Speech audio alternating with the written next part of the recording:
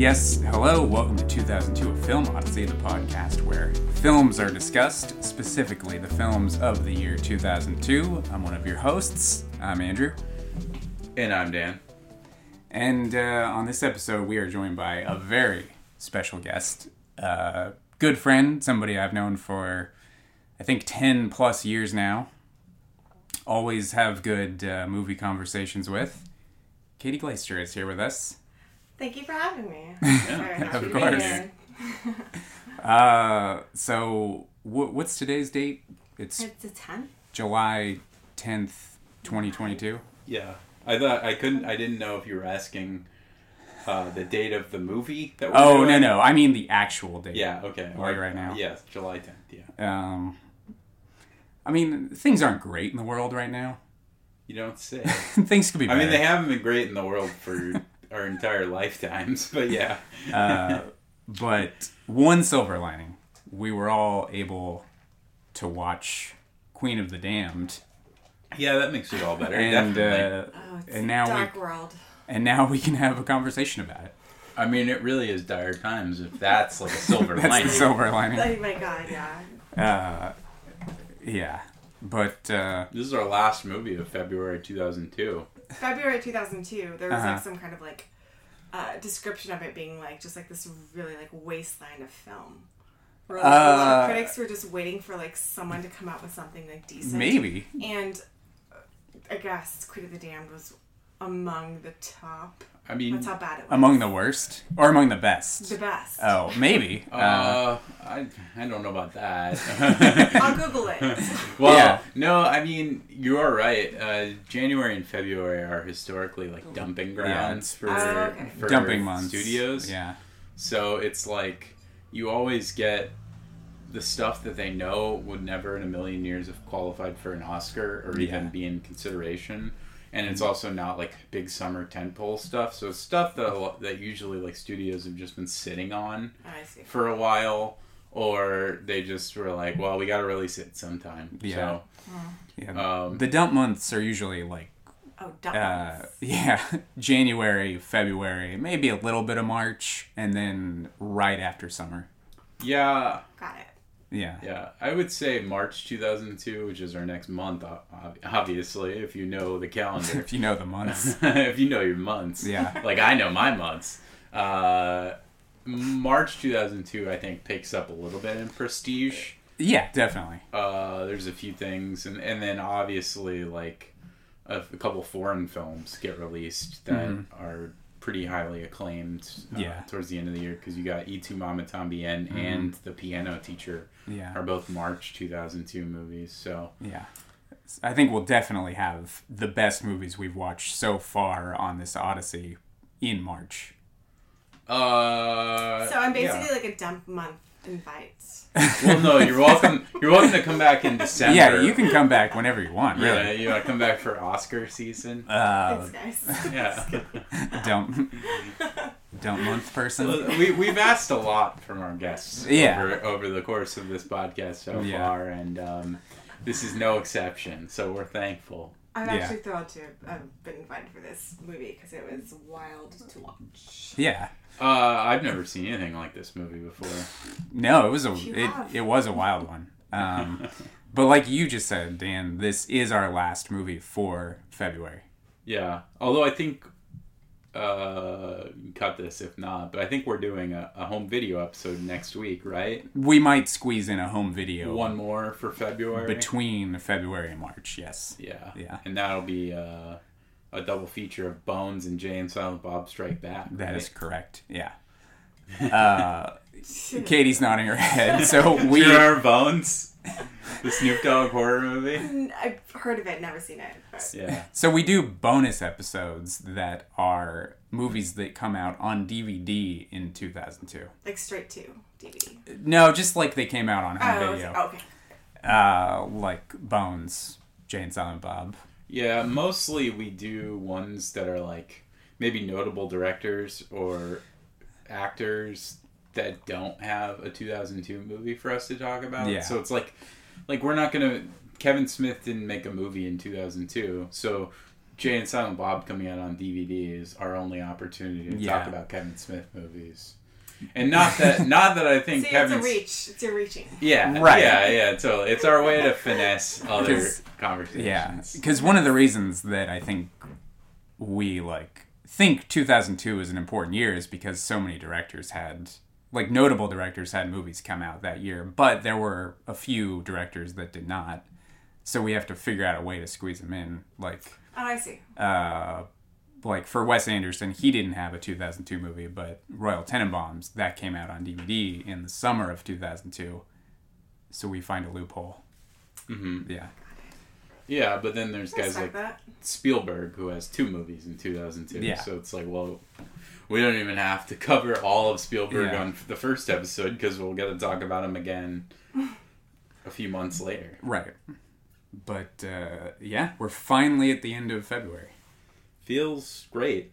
Well, it feels good for me because I'll get to look at a different box office. I've been looking at the same box office the last 3 episodes that we've done. Yeah. So, as far as this actual year goes, 2022, we've been doing this month since the beginning of the year. Right? We've been doing February 2002 since January of 2022. Yeah. You follow? It's been a long time. But this month kind of got away from us a little bit because life got in the way for a few of those episodes. Mm-hmm. So there were longer delays between episodes than we normally do.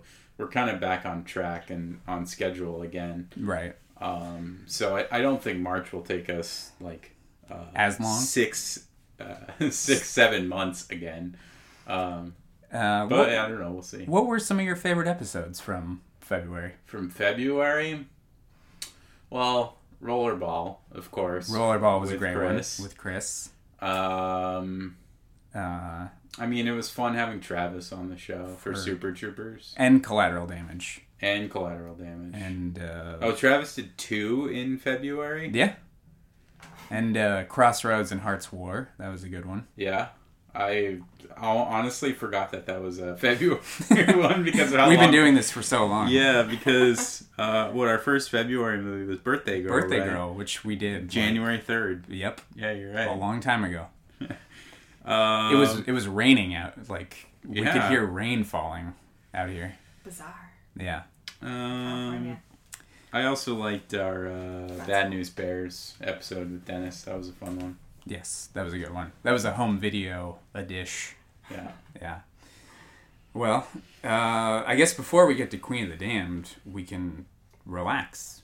We can chill out a little bit. Okay. I was waiting for it. This has become known as our chill out session where we just talk about movies that we've watched lately. Who should go first? Well, Dan just got pointed at. I can go. Go first because I've watched a lot of stuff. I actually, since our last episode, I started this self-appointed challenge where I'm gonna watch 31 Criterion Collection films in 31 days, which is a lot, obviously.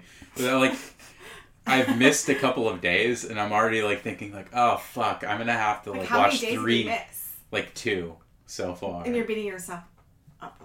Yeah, I know, but I'm not beating myself up for it so much as I'm stressing about having to watch 2 or 3 in one day multiple times because I know I'm probably gonna miss more. I mean, you could watch a short film, you could watch the Red Balloon. Oh, for sure, La Jetée or whatever. I will find ways to probably make it work. Yeah. But let's see. What was the last Monsoon Wedding? And I did that right before, so I've watched a lot according to my log here. I've watched 5 movies, or maybe 4 or 5 movies since Monsoon Wedding, but you've probably watched. I've watched a lot. Yeah, I'll read through my list quickly so that we don't just talk about this for the next hour. Yeah, but you can still relax. I mean, chill out.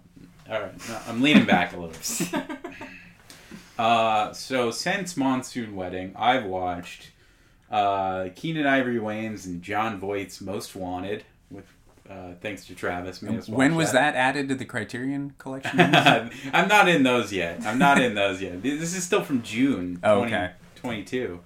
I rewatched Face Off in a theater with you and Travis, and we had a blast seeing that on the big screen. One of the best movies of all time. Have you ever seen Face Off, Katie? I've never seen Face Off. Oh my god. It is... I'm really proud of the movies I have not seen. Everyone thinks I should. Yeah. Well, I mean, this is maybe a movie that a lot of people wouldn't tell you is essential, but it truly is. Maybe to us, it is. It's one of those like 90s action movie like landmarks, and seeing it on a big screen with an enthusiastic audience really like gives that movie another level for me. You know, I mean, anytime you see a movie in a theater and everyone's like into it, it adds to the experience. I mean, that's like why you go see a Jackass movie in theaters or something. But so, like, is this a movie that's screening, or like, should I just watch it on my own? I mean, I could let you borrow the Blu-ray. Okay. I'll just watch it. Yeah, you'll have a great time no matter how you watch it. But seeing it on a big screen really did give it a little extra life for me. But that's also because I've seen it a bunch of times in my life. I mean, not only is it like a perfect 90s action movie, but it's got more personality than any movie that I can really think of at this moment. It's very bonkers. Yeah, there's so much going on in that movie that like it's not your standard like, oh, cop and bad guy, you know, sort of dueling or whatever. It's got so much. And, I mean, even down to the basic concept. The concept is so ridiculous, but like they own it so much in that movie. They really do. And like there's got because like you got magnetic boots. You got a director. You got a director doing his own thing. 2 actors very much doing their own thing.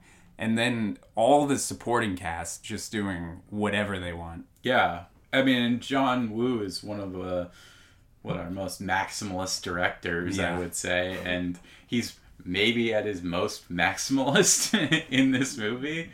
Like, but they're all being, like, very true to themselves. None of it should work if you really think about how many different threads are going on there. Yeah. But it works. Well, I definitely have to watch that. You should borrow it. Yeah, I will. I won't walk away without Face Off. Yes. And what else? Well, all right. I'm just getting started. Night at the Roxbury. Oh my god! I was rewatch. obsessed with that movie. That's cool. Andrew and I are both of the opinion that it's good. Oh. For what it is. I mean, it rules. I haven't revisited it, but like I was obsessed with it. When I still think it's pretty funny. And I can't say it's probably not problematic at this point because most things are. It has a little bit of that, but maybe not as much as you might think. Yeah. I mean, they definitely are harassing women in the club, like in the beginning of that, and you're just like, this is not. No part of this is okay. But nice bulbs, Emily. But there's flying rat's ass. We should just keep quoting Night at the Roxbury. I mean, I could quote it all day. Emilio! Yeah, that movie is great. It really is. Yeah. I don't know, but it might be. It's were you thinking of like Favorite the best like SNL? Well, it's not number one. It's not Wayne's World. It's not Wayne's World because that's the best. And it's not even, I wouldn't say, as good as Wayne's World 2, which is a step down from Wayne's World. But, like, I mean, yeah. I mean, of the rest of the SNL movies, the only other one I really have any kind of affection for in a similar way is MacGruber. Yeah. Which is an extremely stupid movie, but very fun. Katie, did you ever see MacGruber? I don't know what you're talking about. Oh, you don't know MacGruber. Okay, MacGruber is like the most recent SNL movie from like... is it the most recent or... Yeah, I think so. Barb and Star, Go to Vista Del Mar from last year felt like an SNL movie. Right. And obviously it had Kristen Wiig in it, but wasn't like a... But it wasn't an official... It wasn't based on a sketch. I rewatched The Deadpool, Dirty Harry 5. Good choice. I guess. Alright, so now we're getting... Well, No, this is still not my July Tyrion month. Devil in a Blue Dress is coming to the Criterion Collection this month. Not currently. Mm-hmm. I watched, which was good. I like that movie a lot. Yeah. It's a good like double feature with LA Confidential if you're into those like 90s early Hollywood, early LA noir stories. I watched Mishima, A Life in 4 Chapters, the Paul Schrader film, which is incredible. That movie's so good. If you don't know anything about Mishima, the real guy, he's a very fascinating story. He was this. Do you know who Mishima is? Mm-mm. He was this Japanese novelist who was pretty famous in Japan, like kind of like a big literary icon in like the 60s, and he had like fascist politics, and he eventually like got his own army. He like founded his own small army, and I mean, I guess this is a spoiler alert for the movie, but it's a very old story. But he and like a couple other members of his army like took over like a base, like a military base. They like captured some soldiers and then took it over, and then he tried to like get them to like join his like revolution, which is basically just like interesting. Like, when was this? This was 60. So does this have like anything 70? to do with like the prime minister who was like assassinated recently? No. Yeah, like, I know he was like part of the Conservative Party. Yeah. So Yeah, this is like more like This was like mid 60s, right? yeah, because but I know it's like father and grandfather were also like politicians. Right. I don't think so. But yeah, I mean, kind of cut from the same cloth, because I know Shinzo Abe was very conservative, and Mishima was like he was like a Japanese nationalist, and like wanted to like preserve the emperor and all this stuff in a period of time where Japan was changing post-war, and he ends up committing seppuku. Was that suicide? Which is the ritual suicide. Yeah, like with your like disembowelment. Yeah. And so that's his story. But he was this like, it's like I'm trying to come up with an American equivalent, but like imagine Kurt Vonnegut doing that in like the 70s or something, and that's kind of our equivalent to Mishima. It's a very wild story, and this movie it has some of his it's like 4 little stories in one, where it has the stuff with Mishima's life, but then it also has these small little like almost dollhouse depictions of his books, like 3 of his books. It's a very interesting movie. Yeah, it's a really good one. And it just came out, well, it didn't just come out on Blu-ray, but it is on Blu-ray, right? Yeah, I picked up the Criterion Blu-ray from Barnes & Noble, the Criterion sale. Yeah, I had the old school Criterion DVD back in the day. Yeah. This episode is, again, sponsored by Barnes & Noble for the Criterion Collection sale. Let's see. Okay, I watched Narrow Margin with you. Thank you. I'll talk about Narrow Margin. Sure. Yeah. I rewatched that black metal documentary, Until the Light Takes Us. The one about like Euronymous and Varg. Yeah. Varg Vikernes. Yeah. I like that movie. I thought it was all right. It's very low budget. Yeah. Oh yeah, definitely. Yeah. And it's fun. I don't know. It's funny to imagine Varg getting mad just because that guy sucks. Because they made that movie based on kind of that story. Have you ever seen that? Is this the one where like they talk about the suicide and like the pictures taken after? It's mostly about like just kind of that scene in like Sweden and Norway, and then it talks about Varg killing Euronymous. Okay, yes, I have seen it. Okay, yeah. The documentary. I guess that's what I got from. You saw the documentary. You saw the movie. I think I saw the documentary just about like the Yeah, because the movie was with Rory Culkin, right? Oh, I did not see the movie. Yeah, the movie, it's not very good. And that's called... Lords of Chaos. Lords of Chaos, Okay. yeah. Sorry. It's okay. I zoned out for a second. Yeah, no, it's alright. But the thing that's funny about that is they got a Jewish actor, Emery Cohen, to play Varg, and Varg was like really mad about it. Of course he is.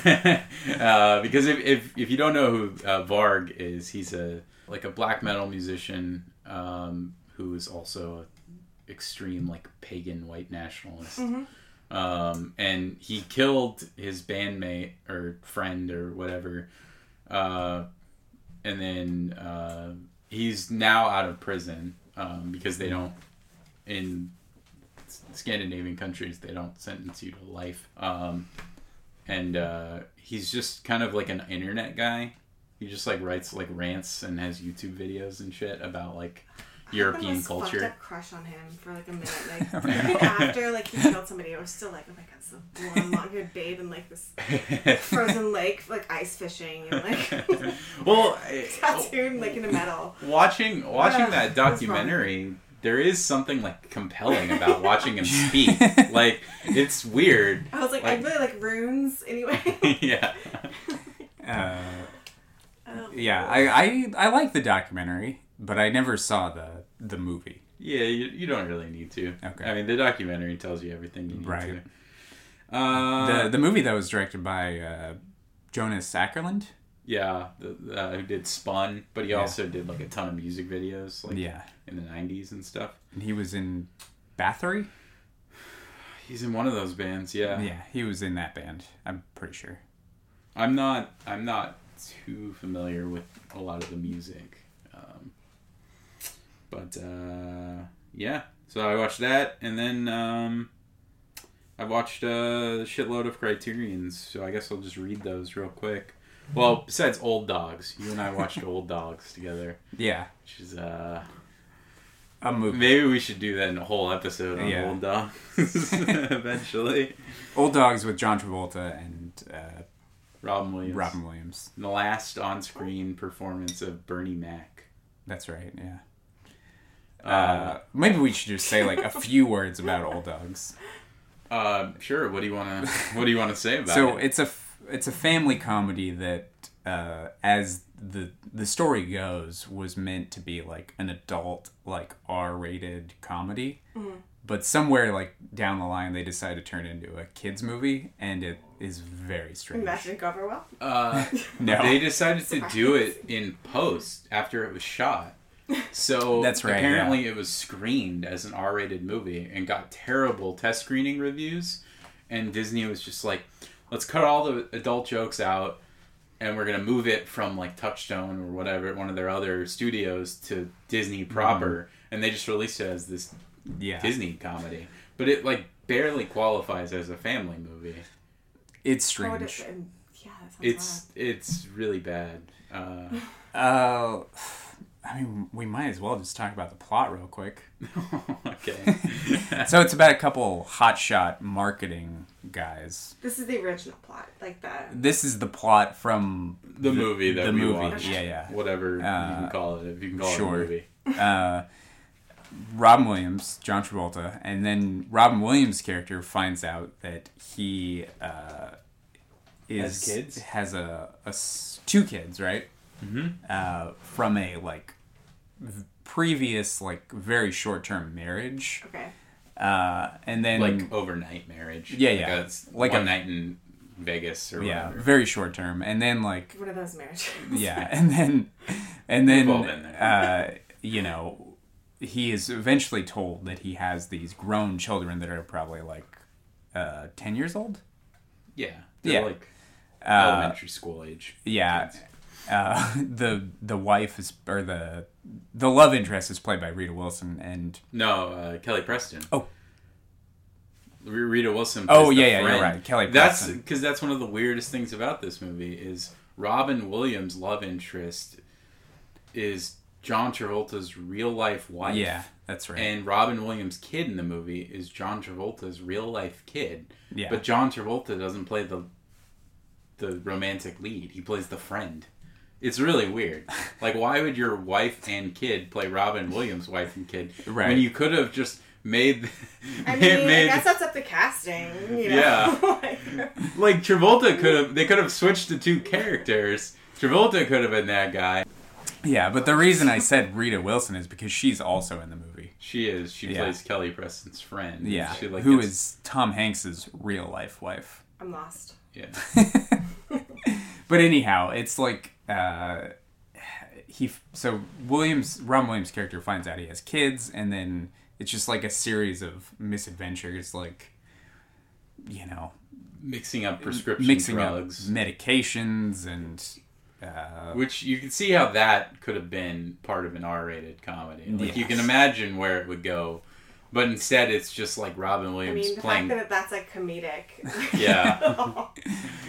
The movie just ends up. It's like Robin Williams playing golf with depth perception issues, and like that's the whole joke. But it's like my blood pressure. Very wild movie. Yeah. Oh yeah. It's really bad. Yeah. One of the worst movies I've seen from the last like decade. But also. Wait. Are we still on like the Criterion list? No, this is something we watched in addition to that. Sorry. I was just gonna read the Criterions I've watched after Old Dogs. Okay. So I've watched My Own Private Idaho, The Worst Person in the World, Memories of Murder, Mikey and Nicky, Throwdown, which is a Johnny To Hong Kong movie. I rewatched Thief in honor of James Caan.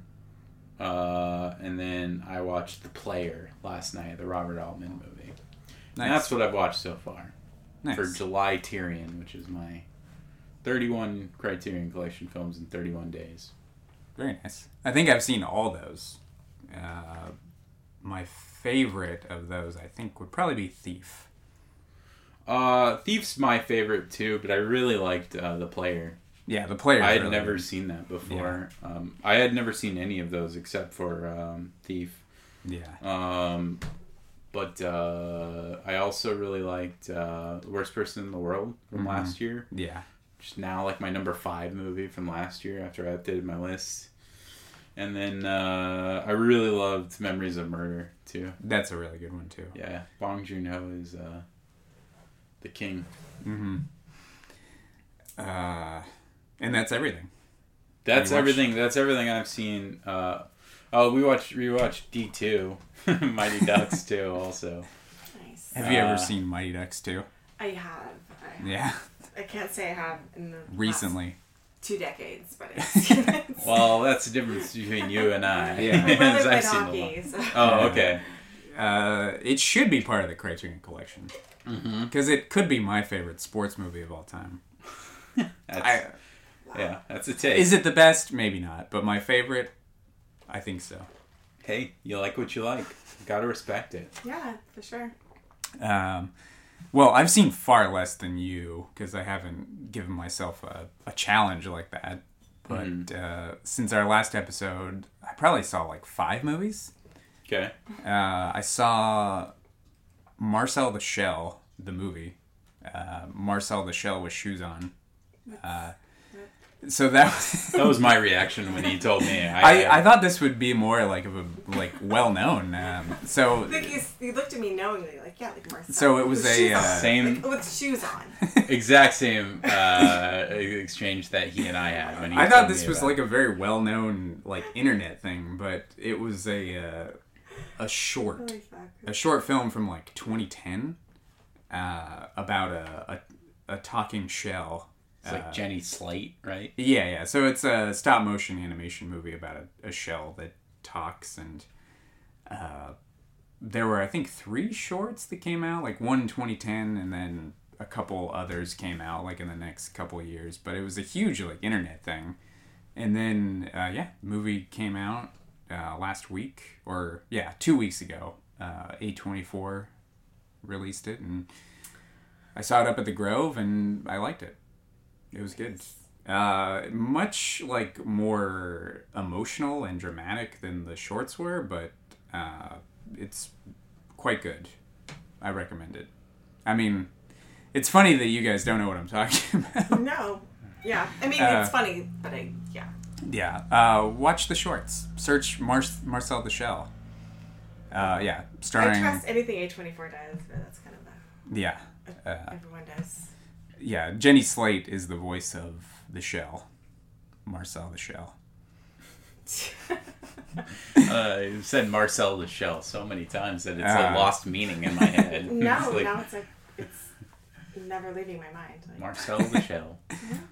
Shoes on. Yeah, so I saw that, and then I watched a movie called Intrigalde, which is a Romanian movie. Another movie Travis would make fun of for me watching, just because it's like a foreign film.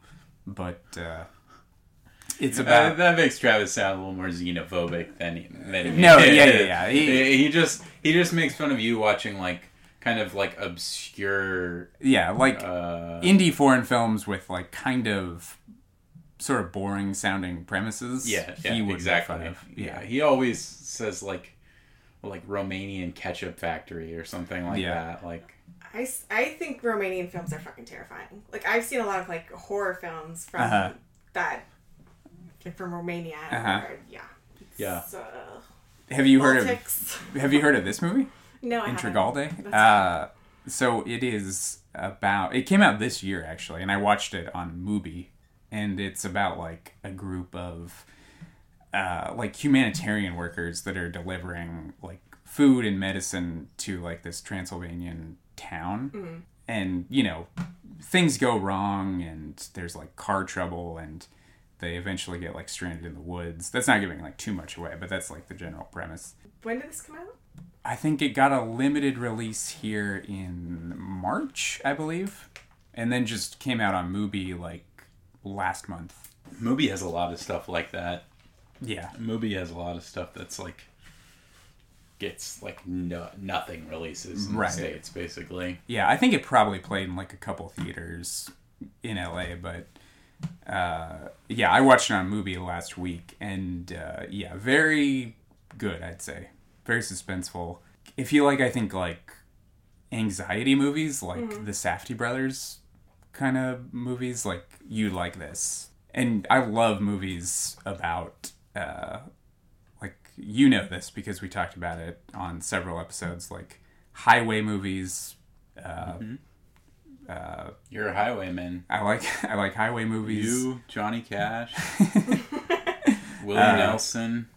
Evil trucker movies, roadside thrillers. That's my thing. Anything with like car trouble, I like.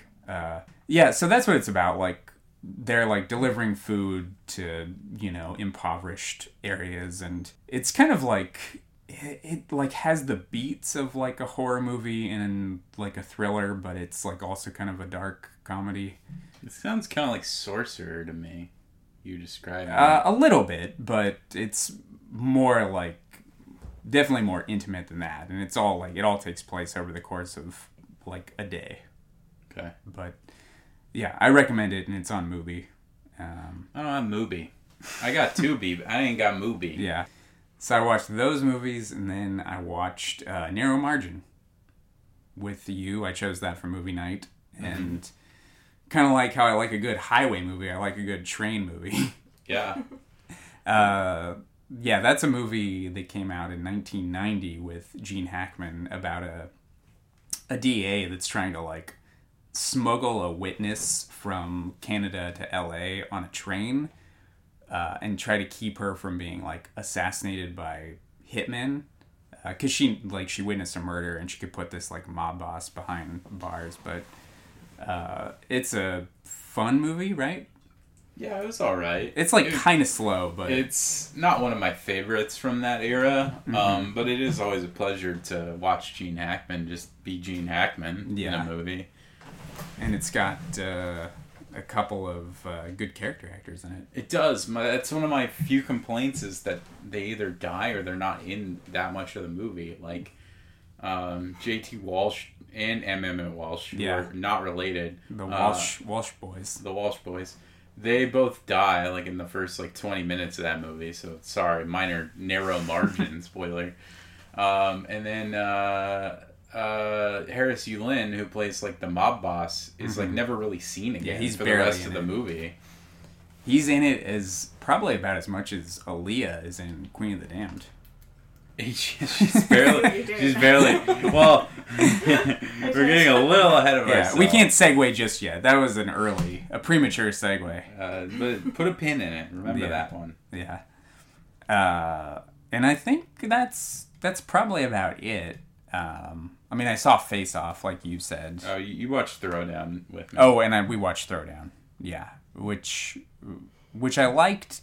We were kind of having a conversation while that movie was playing. Yeah. So I wish. I think I want to watch it one more time before I give an opinion on it. Yeah.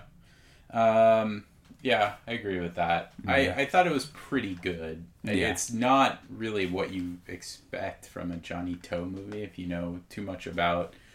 He's this super prolific Hong Kong filmmaker who does a lot of action movies and stuff. And this movie is kind of that, but it's also very I don't know, dreamy. Yeah. It's an interesting movie. I thought it was pretty good. It's probably my least favorite of all the Criterion movies I've watched this month so far. Yeah. I wouldn't mind watching it again. Yeah. And I wonder if there was any Scott Pilgrim influence there.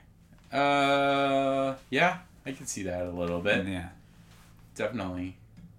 Yeah, it's an interesting. If you think movie. about it, it's an interesting movie. It looked really cool for being a 2004 movie, which I think of 2004 and 2002 as well as being an era in film where movies look so faceless and bad.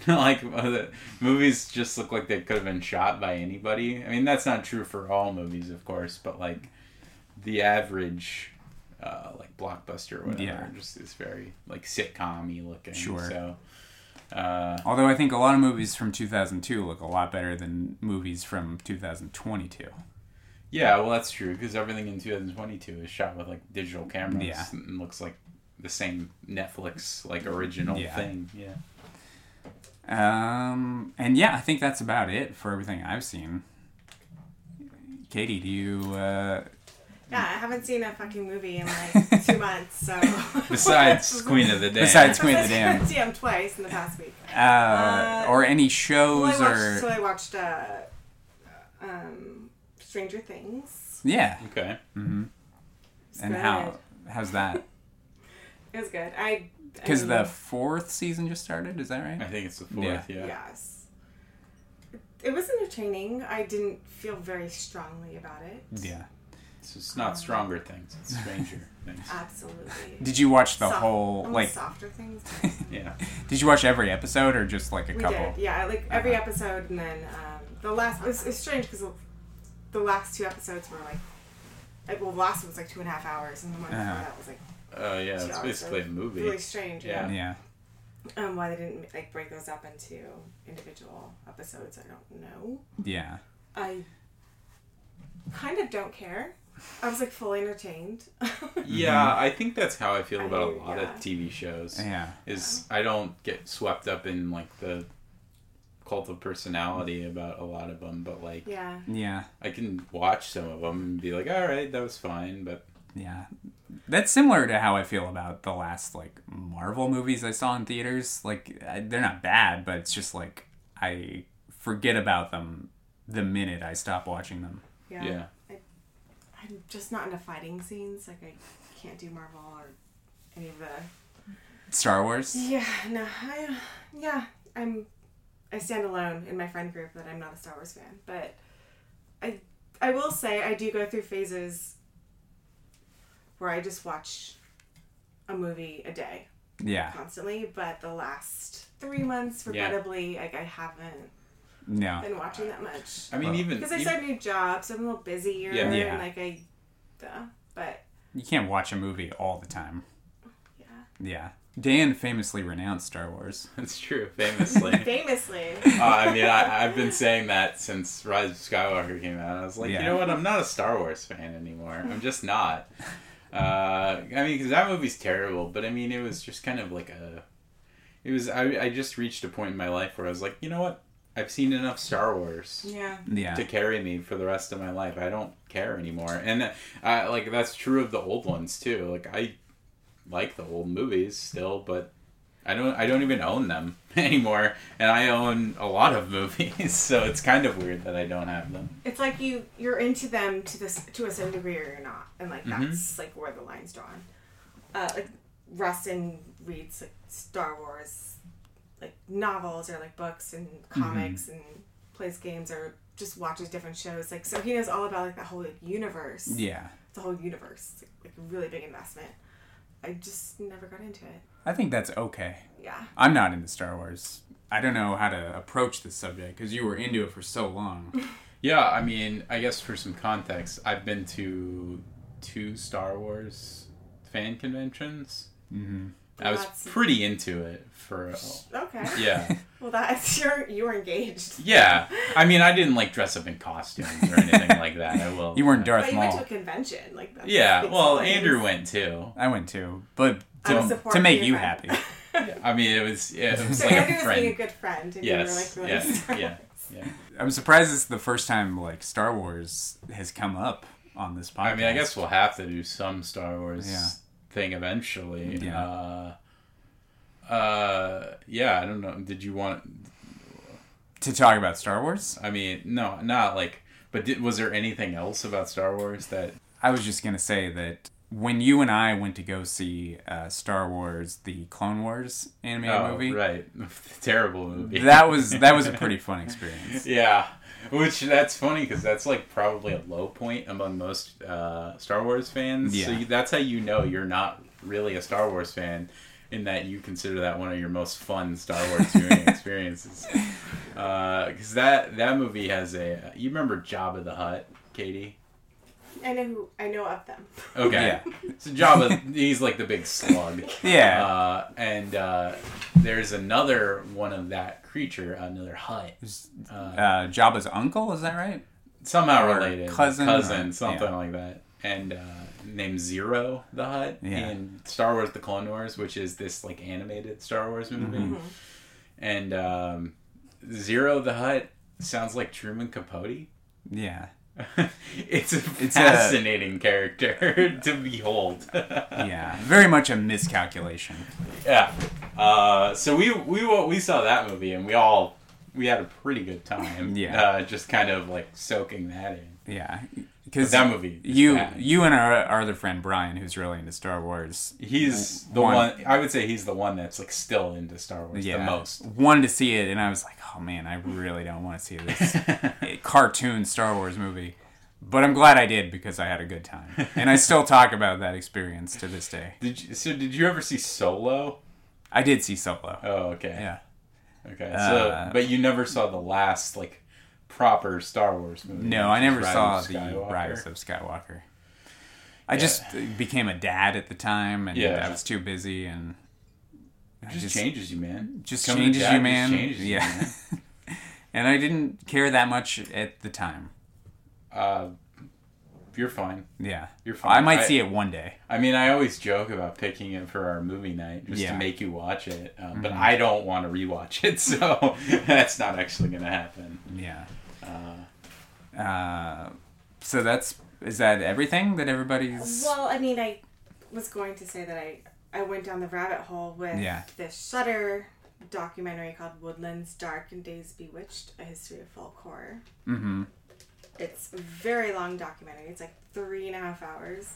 But it just goes down the rabbit hole with like the origins of folk horror. Uh-huh. And it, in the first like hour, it talks about all of these like influential, or like the origins of it. So like authors, like who wrote very important books, or like gothic horror novels, things like that led up to what we consider the genre folk horror. And I've only been reading like literally the past. Yeah. So that got you reading like all these books. Nice.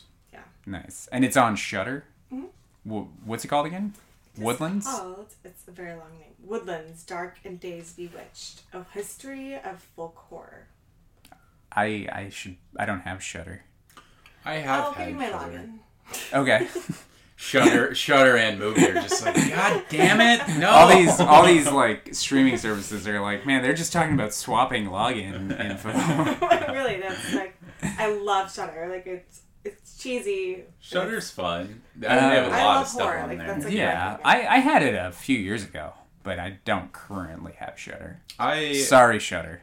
I mean, probably like a lot of people, I tend to pick up around like the fall season where I'll maybe subscribe to Shudder again for a month or whatever. It's a Halloween. Yeah, I guess. Although I don't like celebrate Halloween or anything really, but it is just kind of like a when in Rome sort of thing, where it's like, you know, everyone's talking about horror movies or whatever again, so it's like, well, Yeah. I want to rewatch them or I want to watch some new ones. Yeah, I got like really into it, and some of the authors that they mentioned, like Algernon Blackwood, has a short story called The Willows that is mentioned a couple times, and I think you told me about it. Yeah, I read it and was like so into it, to the point where I'm like, someone needs to make this a fucking screenplay. Like, it's so good. Do you like The Witch? Yes. The Witch is great. Yeah, I like mean, folk that's horror. like what I think of when I think of like a modern folk horror. Yeah, and I like that director and like the whole, a lot. So like, The Witch. I guess Wicker Man would be like the most classic example. Yeah, of sure. Folk horror. The original Wicker Man's great. Or like Midsummer's and a more modern one Yeah. that came out. It's really just identifying the natural world and like the outdoors and as scary and bad. Yeah. It is. I really like all those movies. Even the 06 Wicker Man. Well, Which is liking that movie. which is a bad movie, Nick but Cage? yeah, with Nick Cage. Yeah. But I mean, it's a notable movie, I guess. but I've had a good time every time I've watched it. Yeah, I mean, I don't think I've told this story on the podcast, but like, do you remember when we saw that in theaters? Yeah, you, me, absolutely. and your dad. You, me, my dad. And I fell asleep the first half of that movie. Yeah. And if you've ever seen that movie, the second half of that movie is like completely insane. Like, it's just Nick Cage like running around screaming at people. And bees. Yeah.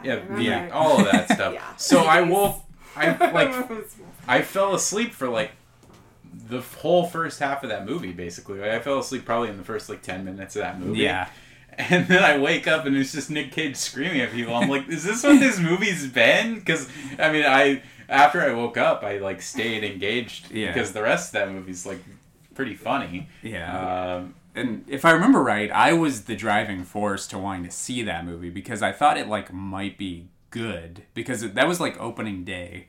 Yeah. And it was like a Neil LaBute movie, and it was with Nick Cage, and I was like, oh, maybe this will be like a good movie. That was at a time when Neil LaBute still had a little shine on it. Sure, like, yeah.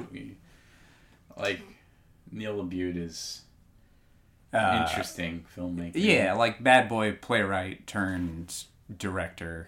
He gets a lot of criticism for the way he writes women in his movies. And I would say rightfully so. Oh, yeah, absolutely. Yeah. Yeah, I don't mean that to sound like, cancel culture at it again. Yeah, let's or stick whatever. up for Neil. But, like, I mean, like, even the way The Wicker Man takes the original movie and then makes all the bad guys in the new Wicker Man women, it's like very notable. It's like, oh, wait, why are the women the bad ones in this now? Because that's not how the original movie is. Right. Well, I mean, it's not necessarily. It doesn't make it not like folk horror, even if it's like skewing like the original. Yeah. Yeah. It like really it's just taking like what's dogmatic or like folklore or but like what's natural and what is outside of modern is considered usually pure, but folk horror takes it and spins it on its head and it's like, oh, this is threatening, this is like backwards, this is not good, this is witchcraft, this is like what should be like a comforting experience is actually your sacrifice. Right, because at the end he gets burned. He gets Killing me won't bring back your goddamn honey. Yeah, and that was before he was a meme, Nick Cage. Yeah, I mean, when we saw it. I think that movie might have been like part of him turning into that, like, Yeah. the persona that leads to him having that movie about being Yeah. Nicolas Cage, which came out this year. Yeah. I've actually never seen the remakes. I probably should. I could let you borrow it. You own that? You and Oh, yeah. everything. I'll put a stack together. But you don't have Halloween 2. I don't have Halloween 2. I But don't have Halloween 2. I have Halloween 1 and 3. Exactly. No one has fucking Halloween 2. but I think Halloween 2 is on Tubi. Tubi's excellent. We stick up for Tubi every week. Tubi, the finest streaming service around. It's free. You don't need an account. It's got minimal advertisements at very smartly pinpointed moments in the film, Yeah. in between scenes, so that you never feel like you're being interrupted. The I'm ads texting your are friend are right now. very strategically placed. Yeah. Tubi. Yeah.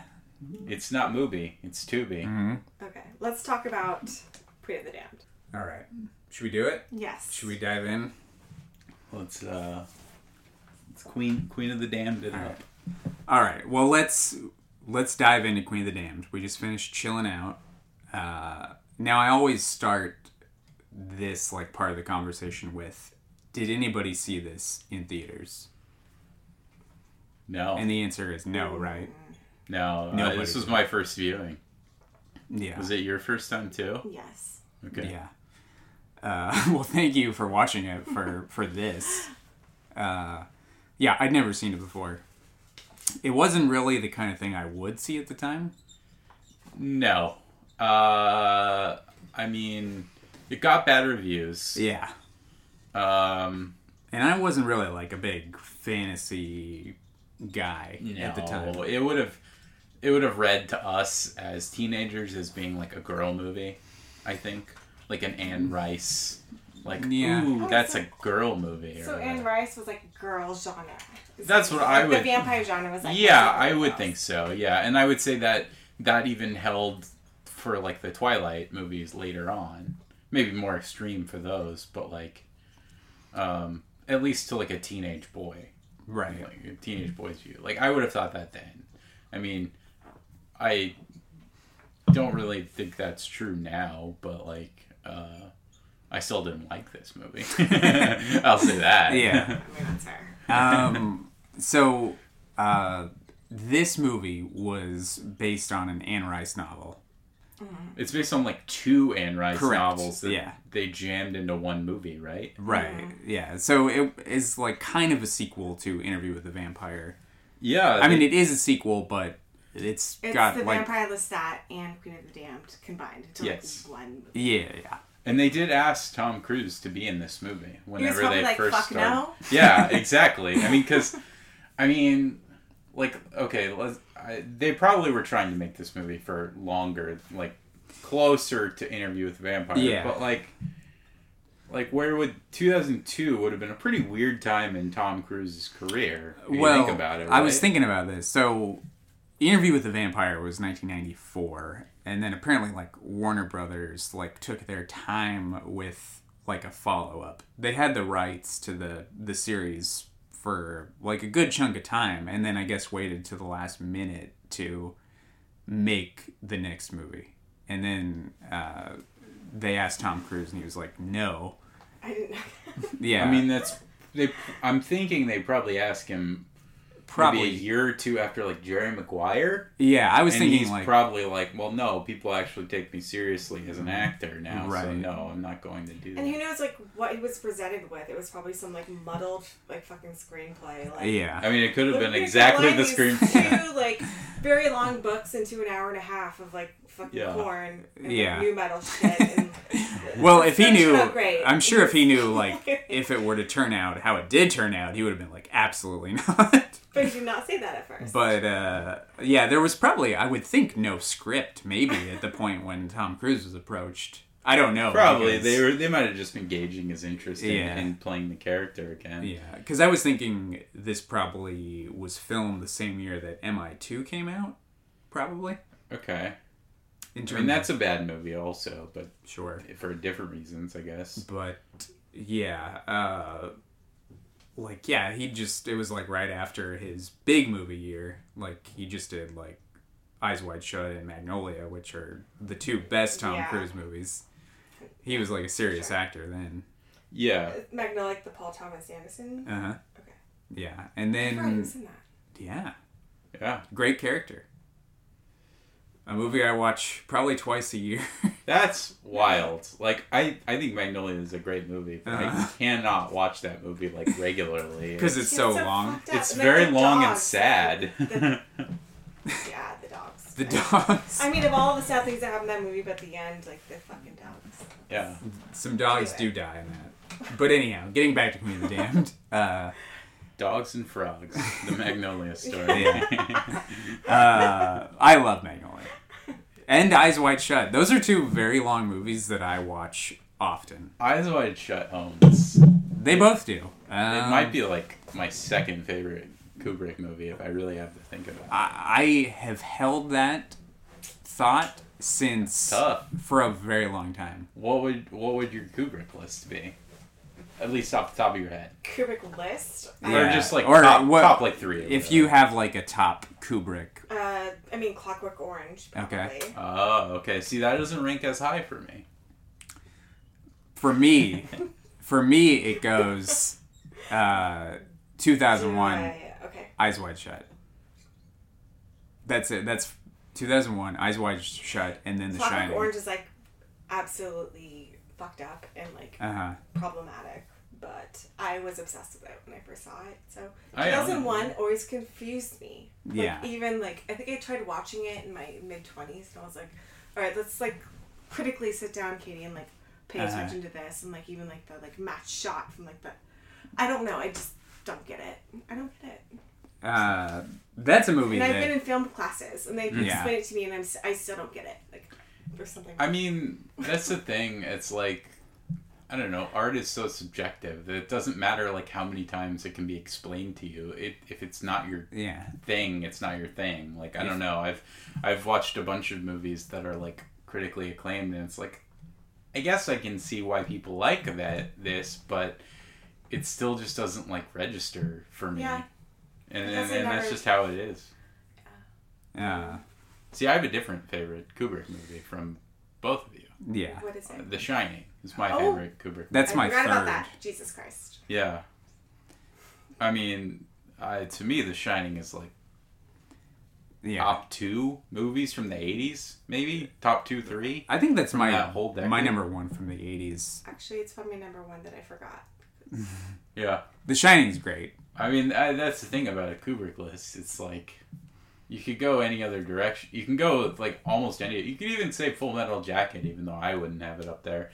But I'd be like, okay, I can understand why you would pick that as your number one. Yeah. Or Barry Lyndon. Mm-hmm. Barry Lyndon's really good. Yeah. I could let you borrow it.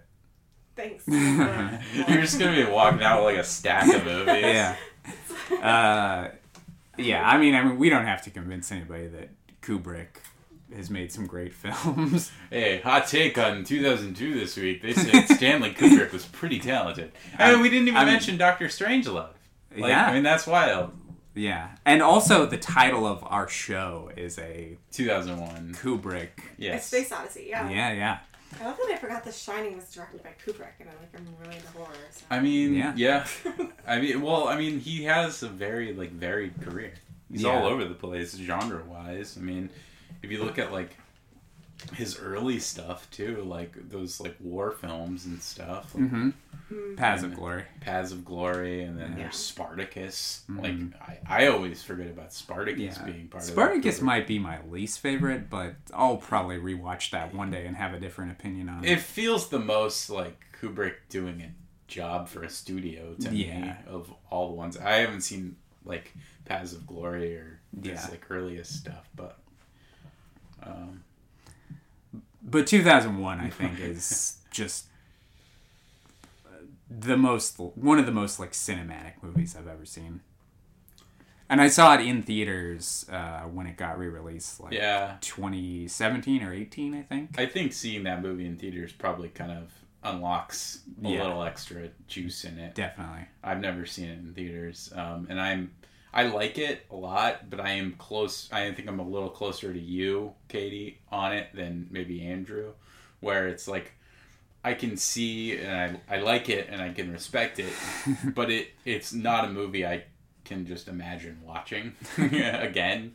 I've seen it like twice, and it's just like you're talking about Space Odyssey. 2001: A Space Odyssey. Isn't it like the most famous like match shot in history, where it's like the jump cut with the bone in the spaceship? And that was like a huge thing because I was an anthropology major, and so that was always presented in lectures and stuff. Like, like here you have these people like figuring out tools, or like these like primitive forms of man like figuring out tools and like weapons, and then all of a sudden we're in space, and this is like this giant leap between like like BC to who knows AD. Right. But I still don't get it. So I'm glad we're on the same page. yeah. I mean, I don't know if I like. It might be a movie that's impossible to truly understand because its meaning is probably like open to interpretation. But But it hits me, you know. Yeah. Just give it another whirl. Yeah, give it a shot. I could let you borrow it. So all of these movies that you're allowed to borrow are very long, do you have too. like a tote bag? Sure, yeah. It's like the Criterion Closet videos on YouTube where a celebrity gets to like take home any Criterions they want. Like I would love, like I would watch anything anybody recommends. Like I really am open to it. I just been Andrew's Cabinet. Stupid fucking busy. Like like tell me to watch something, I'll watch it. Okay. Well, we should probably like continue with Queen of the Damned. Let's start with Queen of the Damned. We were talking Tom Cruise, right? That was what led us to Kubrick. Okay. So basically none of us had an interest in seeing this when it came out in 2002. No. Right. Because I would say I think one of the biggest reasons to see this movie is if you're a fan of nu metal. Because of the soundtrack. Because even back then, it had a very like notable soundtrack for that genre. Right. And I would say in 2002, my interest in nu metal had already faded. Yeah. But that wouldn't be like the main reason for you to see this movie. Like no, but it might have put it on my radar if I was into nu metal. Like, you know, like I really like Korn. Yeah, exactly. Well, that's the thing. Korn's not even really on the soundtrack, the actual soundtrack. Because did you read about? Jonathan Davis. Jonathan Davis had like contractual obligations that he wasn't, or like a contractual like stipulation that he wasn't allowed to actually be on the soundtrack. He like played, but he wasn't allowed to sing on the soundtrack. Yeah. So all of Lestat's songs that we hear in the movie are obviously Jonathan Davis. Yeah. But on the soundtrack, they're all performed by like 5 different people. There's Marilyn Manson. The Disturbed guy, Dave Draymond. There's the orgy guy. The orgy guy. Yeah. There's Wayne Static from Static X. And then who's the 5th? There's like one more. Let's see. You said Disturbed.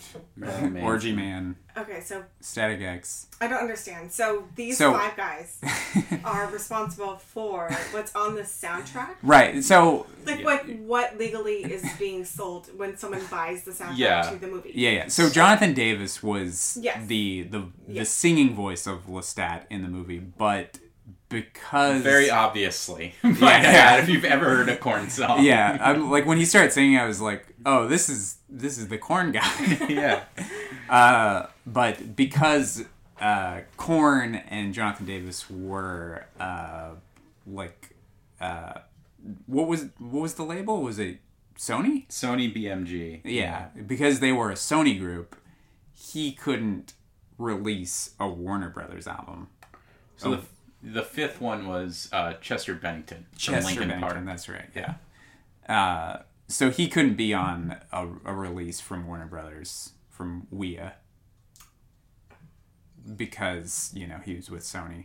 So all these other guys were on the official soundtrack, even though he was the voice double for Lestat.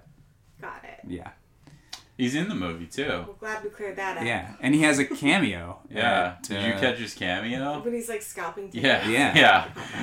I read some piece of trivia. It's like he improvised that whole scene, and Margaret Moreau's reaction, where she seems Charmed is genuine or something like that on the IMDb trivia. Yeah. Because he So was just weird. making that up. He shows up at minute 56 if IMDb is correct. Excellent. But anyhow, so we already established that this is like this movie is like a mashup of the second and third movie, or the second and third books in the Anne Rice Vampire Chronicles series.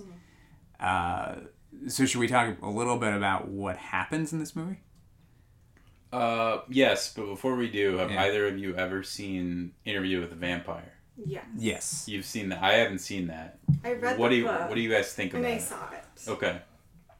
I mean, I thought the movie was good. Yeah. I saw it and was like, So you haven't seen it recently, then? I actually did start watching it today, but I fell Oh, asleep. okay. I fell asleep like an hour into it. Well, thank you And I for napped. thank And you that's why for I'm here watching now. it. Going the Because I extra napped. mile, yeah. I considered rewatching it, but I didn't. And I got as far as like Kirsten Dunst's character, and I remember like telling Rustin, I was like, she's awesome. She's like a little fucking killer. And then I fell asleep. That's an early Kirsten Dunst performance. Very- The first, right? Possibly. I think it. might be. Yeah, because that was before And Jumanji, it gets right? really complicated for her because she ends up. I mean, her character ends up surviving decades, and Yeah. she's stuck as this like little girl, Uh-huh. and she admires developed like women, like sexual women around her, and is just like, when will I ever look like that? When will I ever be like that? Yeah. When she's like cognitively and like emotionally mature to that point, but she just can't develop to it. Yeah. And so it becomes this like really interesting point in the story, I think, for in Interview with the Vampire and in the book. There was like there's a lot about that. So you About development. you read the book Interview with the Vampire. Yeah, a long time ago. Yeah. I think I was like 19 or 20 when I read it. So. Yeah. I never read the book, but I did see the movie on network television when I was a kid. On NBC. I believe it was NBC. The movie wasn't bad. I mean, I remember being disappointed with the movie because it didn't expand on what it's like to fall in love with a knight once you become a vampire. Because in the Anne Rice novel, like, Louis turned by Lestat, and he's like pulled up and like invited to like look around, and he's like in the swamp of like Louisiana, and they kind of show it in the movie, but in the book there's like a whole chapter of just like things like becoming more illuminated, and like the sounds he hears, and like his senses becoming more aware, and like his skin like tingling, and just like the way like he sees, and it was so cool. Did you read the other books? Like, I did not read no. the stuff. The Vampire Okay. Lestat, which was Yeah. the second book, and Or then Queen of the Damned. Those both came out in the 80s, right? I didn't read any of the books. I just saw the first Interview with the Vampire movie. Anne Rice, who very recently passed away.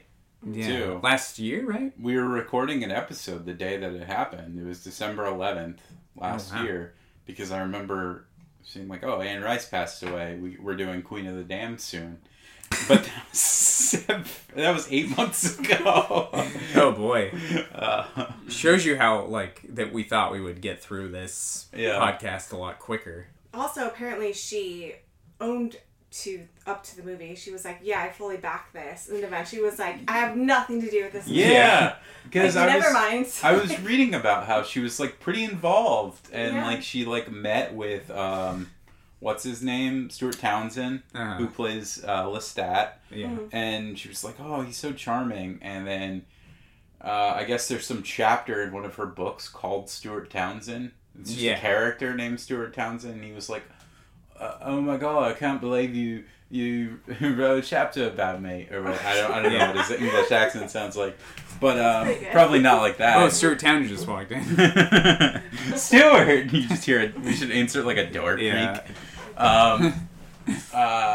And she, I guess, it was just a coincidence. But yeah, Right. that, So yeah, so she was pretty involved from what I read, and then she like kept hearing good things about the Queen of the Damned movie, and then she saw the movie, yeah, and she disowned it. It's odd to me that she ever would have like given it her blessing, given that it is a mashup of 2 whole books. Yeah. Condensed into like an hour and a half. Yeah, this movie's like 85 minutes long. And involving new fucking metal. Like, how is this a good idea? It should have involved whatever she imagined it sounding like when she wrote it. Like, it should have been like about hair metal bands or something. Because I had to look it up, like, because I didn't read The Vampire Lestat, I haven't read any of her books, but I knew nothing about The Vampire Lestat or Queen of the Damned, the books. So I had to look up if there was, like, a rock band involved in the book. And he does, like, Lestat does, like, wake up and join a band, like a rock band. And but not... Year? Oh, this would have been in the 80s. So maybe even worse than... 88 was when the Queen of the Damned came out. Yeah. But that happens in Vampire Lestat, right? So, but what I don't understand... 85. Okay. Okay, so even if it was 88, hypothetically, this is non sequitur, but like, goth existed in 88. Yeah. But in this movie, like, Lestat has been asleep for 100 years. Yeah. If that. And like, so like, it's 2002, so 1902. What's he listening to? Fucking Scott Joplin, Stravinsky. Like, I don't know, but he's like woken by like this shitty rap rock, like, and he's like, I must lead a rebellion. Like that's what wakes him up. Is he absolutely should have like woken up and joined like Sisters of Mercy or something. Like that would have made he was like sense. That's what I'm saying. Like he's like like a couple of years late. Like, the cult. The cult, the Mission, any one of those, like... Or Bauhaus. Christian Death. But I guess that leads us to The Hunger. God. Bauhaus would have been perfect. But The Hunger is a cool movie. That's a much better vampire movie than this. But, so... It was this band that he started that... Yeah. And who is the band that wakes him up? Like, is that has to be a real band? It's a practicing band that doesn't have a lead singer, I believe. That happens to be practicing in his house. I don't know. I mean, in the movie, they're like. I don't know. I think it's like a. But I would just assume that they were like a real band in real life. No, I don't think so. Oh, okay. I thought they were actually like Howard. What's his name? Jesus Christ. I'll find it.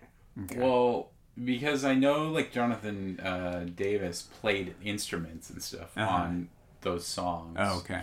So I don't know. They could have just been actors. Maybe. But I mean, not to bring it back to Tom Cruise while Katie looks this up, but like, so I'm imagining. You heard Rock of Ages? Yeah. Because did you ever see Rock of Ages? Mm-mm. It's like the hair metal musical about like LA Sunset Strip and shit in like the late 80s. Okay. Well, Tom Cruise plays a rocker in that called Stacy Jacks. Mm-hmm. He's like a hair metal musician, kind of like a Axl Rose, I guess, would be kind of the equivalent. And it's a wild performance, and probably the last time Tom Cruise's handlers ever let him do anything like that. Now he has to just play kind of like the asexual hero that he is now. Yeah, or Ethan Hunt. Yeah. And it's a terrible movie, of course, but like I'm just imagining Stacy Jacks, like Tom Cruise as Lestat, and then like fronting like some hair metal band. Yeah. Still would have been infinitely more interesting to me than what we get. It would have made more, like it would have been more interesting if he woke up in the 80s. Sure. Like if he could have, or like the dawn of rock and roll, like the 50s. Yeah.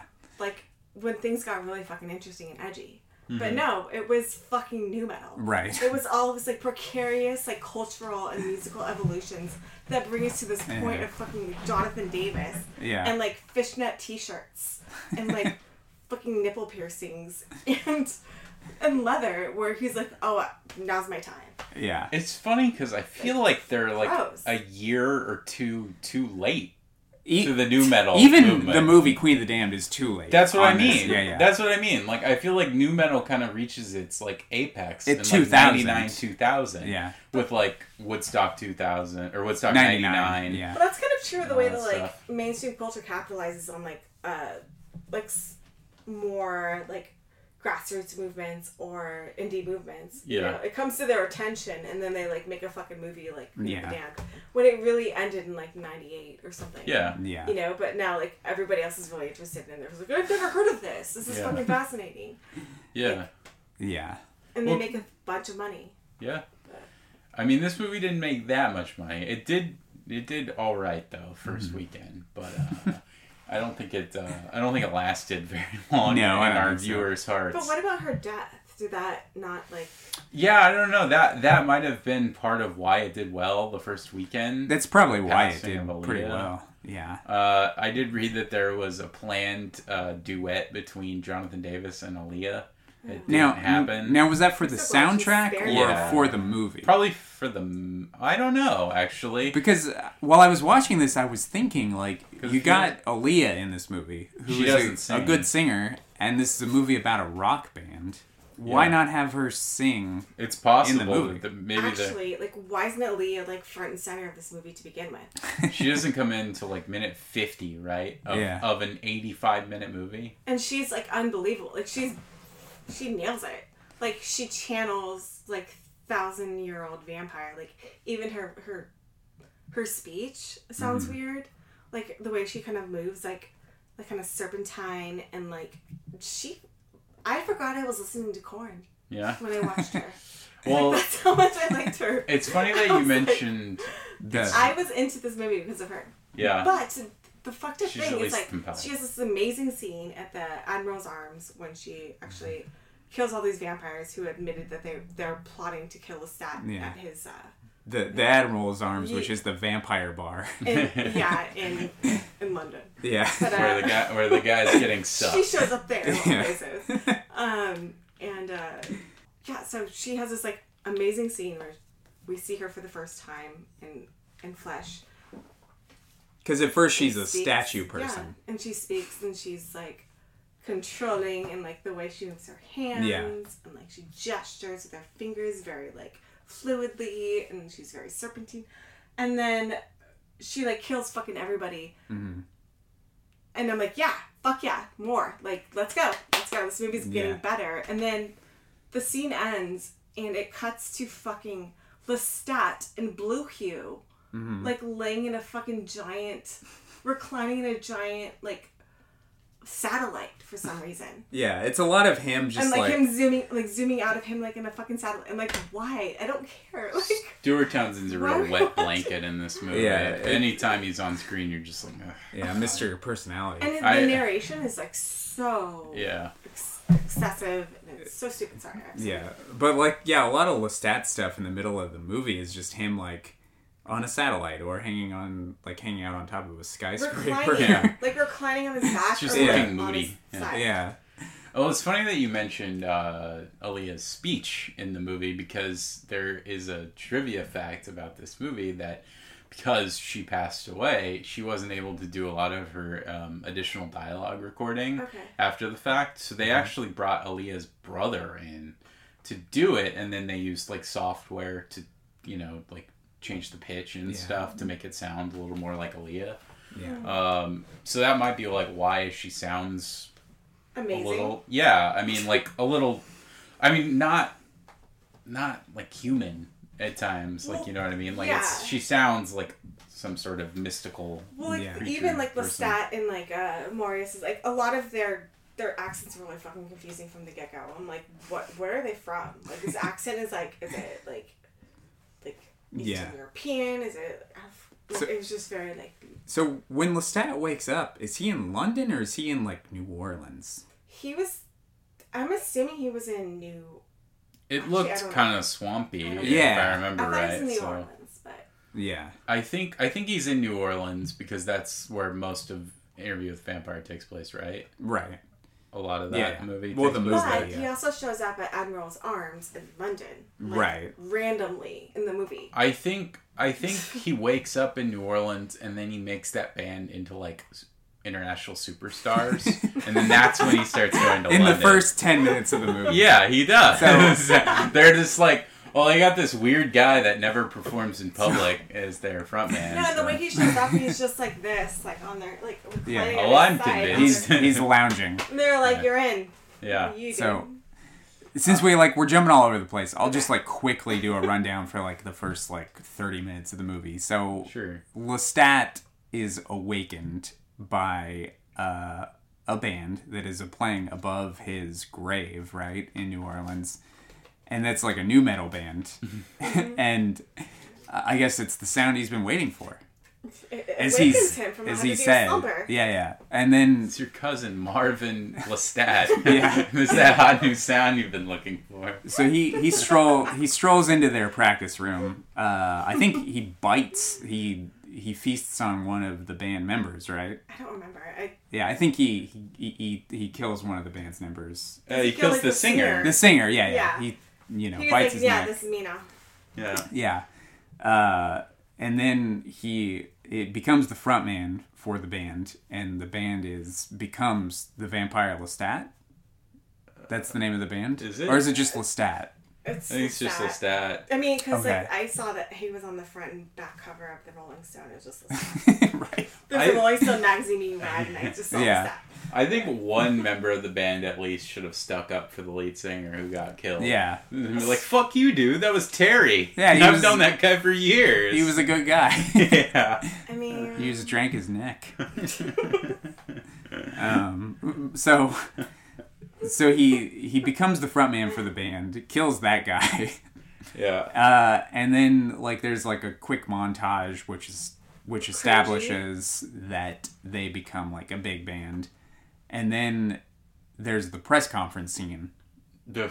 where he basically outs the vampire community, right? Where he's like, yes, I'm a vampire. Vampires exist. Yeah, he establishes that vampires are real. Not a single person would have believed that if that happened today. No, Like, it would if be it's just some- like, they would have been just like, oh, oh, cool, that's their thing. that's their gimmick. But yeah. we're not going to go. We can't start doing that because we will tear apart this fucking movie and have nothing to talk about. Yeah. Right. It's true. You have to kind of accept Yeah, some of the Just movie's go with logic this. to just yeah. You have to meet it somewhere. Yeah. Just accept this. And so then this angers the vampire community because they have been, outed as existing. Living in the shadows. Yeah, living in the shadows. And then the vampires, kind of hatch this plan to kill Lestat at some point. After Lestat invites them to the show that he's going to Yeah. have in Death Valley, where he's like, I want you all to do your best work. He basically is like, I'm inviting all vampires to kill me on stage. Why Death Valley? Just because of the name. Maybe because of the name. It's gotta be. So in this press conference, Lestat says, I will perform my one and only show in Death Valley. Mm-hmm. And I guess the language that he's using kind of cryptically invites all the vampires to the show and also awakens Akasha, right? No, that's a little later. Oh. He writes like a new song or something, isn't I it? don't remember. Somewhere around like the first 30 to 40 minutes, he awakens Akasha, the Queen of the Damned. It's with the power Remember of his rocking. They show her away from like her podium or like where she was situated next to her husband, and like she clearly had killed her. Right.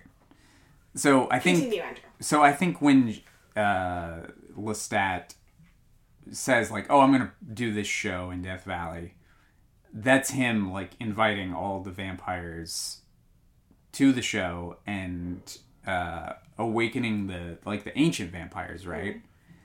And then after that, I think one of his music videos is seen playing on TV, and that is what wakes up.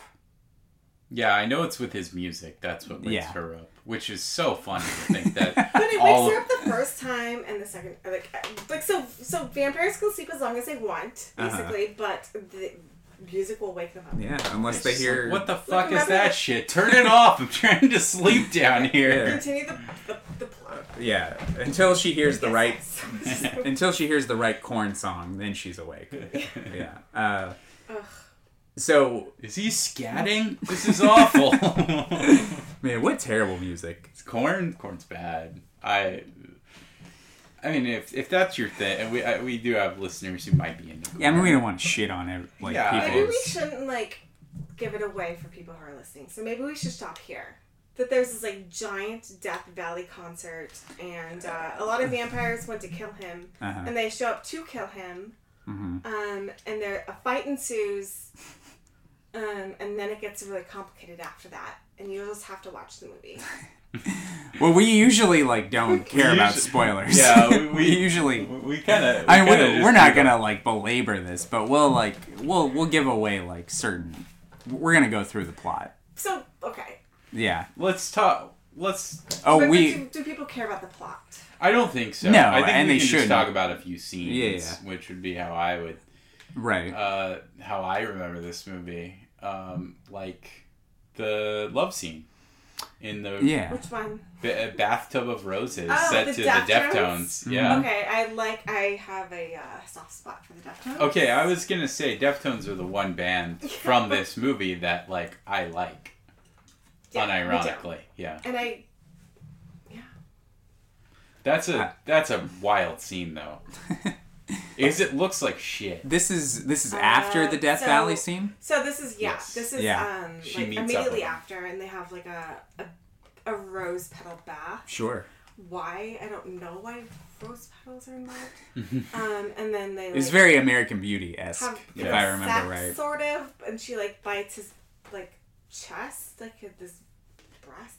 That I think I might and then, have. like, there's, like, I this might have been weird, like doing tunnel something. vision, like MTV-esque kind of like music video, like where he sees her past, and like her like face flashing with her like things like exposed and like yeah, and then she's like being all hot and like not gyrating, but like Just kind of moving around. Serpentine. Like yeah, snake-like. Yeah. So Snake moves. but she's killing it. Like as a lead, like, She's like not bad in this movie. Well, oh my it's, god, she great doesn't. in this movie. Yeah, I mean, She's only in That's 26 not- minutes and of that's the not movie. because she dies afterwards. Like in real life, that like this is her last work. That like, Yeah. she's dead, so we have to like praise like what she's done. But like I think she fucking nailed it. Like I was sold on, like millennium old vampire.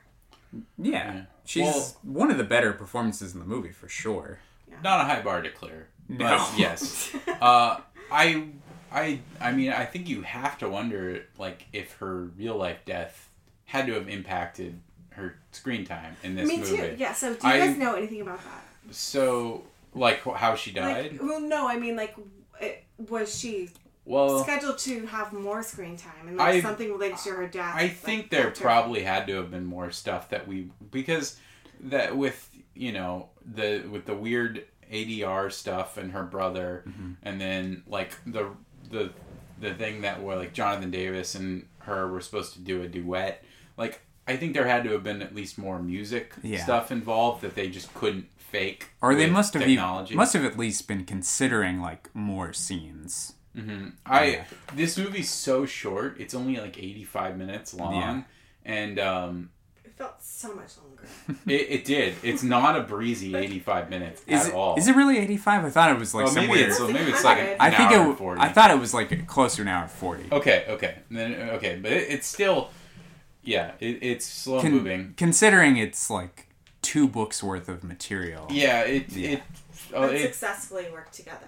Yeah. And the way the plot moves or doesn't move, it's just kind of is like nothing really happens for like 45 minutes, and then she's awake, and then all of a sudden everything happens. That it makes you feel like there was probably more stuff that was shot that they just weren't able to finish. Without her involvement. Right. So I think you just have to assume that there probably was more of her that was supposed to be in this movie. Yeah, because she's not even in a half hour of the movie. No, she's barely there. Yeah. Like, her presence looms over, like, the I mean, story and she's the poster. She's, like, the selling point. The reason a lot of people probably went to see this movie. But she has no screen time, Yeah. It says Stuart Townsend, Aaliyah, the Queen of the Damned. That's what the poster says. No Margaret Moreau, who has way more screen time than She's Aaliyah. arguably the main character. She's the of this star of movie. the movie. Yeah. She's from D2, the Mighty Ducks movie. Yeah, that's where that's where I know her from. That's where, yeah. She looked very familiar. So. I also had a crush on her when I was a little kid. Okay, Connie. Yeah. She still works. She's in like the Wet Hot American Summer, and then the subsequent like other things. Yeah. Other Wet Hot American Summer like projects. What I was interested in her character was like she's very like virginal, like very pure, and like he keeps calling her like clever librarian, and she's in London under the watchful eye of like a scholar who's like basically telling her what she can and cannot do, but meanwhile like he's like a paranormal investigator. Yeah, we have to talk about this a little bit. Like what are they doing? She's a researcher for a vampire research society. Like a crackpot organization where if you were like, those people exist, those guys are freaks. In London. Like it's what, the Talamasca Occult Research Society or something like that? Yeah, Paul McGann is that guy from who's like... Eye from With Nail and Eye, yeah. And she's very wide-eyed and like intelligent, but like very innocent and virginal. Yeah.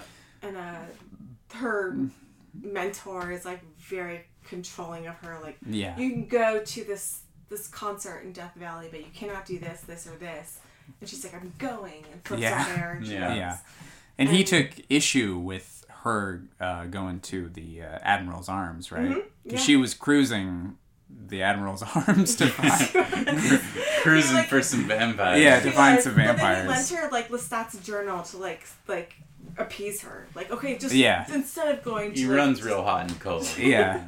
So None of this fucking movie makes sense. So I guess, between like Lestat joining starting this band that becomes super famous, and then like his big Death Valley show, we did kind of gloss over that research society, which makes no sense to me, but I'm sure it was more fleshed out in the books, the Talamasca Occult Vampire Research Yeah, Council. I mean, I just want to know the origins. Like, what are they basing their entire, like, thesis of vampires existing on? I think it's Lestat's journal. Yeah. Yeah. So I probably found his journal somewhere. Yeah. Yes. I being Paul McGann. The guy that plays the mentor. Sure. Yeah. I mean, that's one of the things where this movie doesn't feel connected to the Interview with a Vampire at all.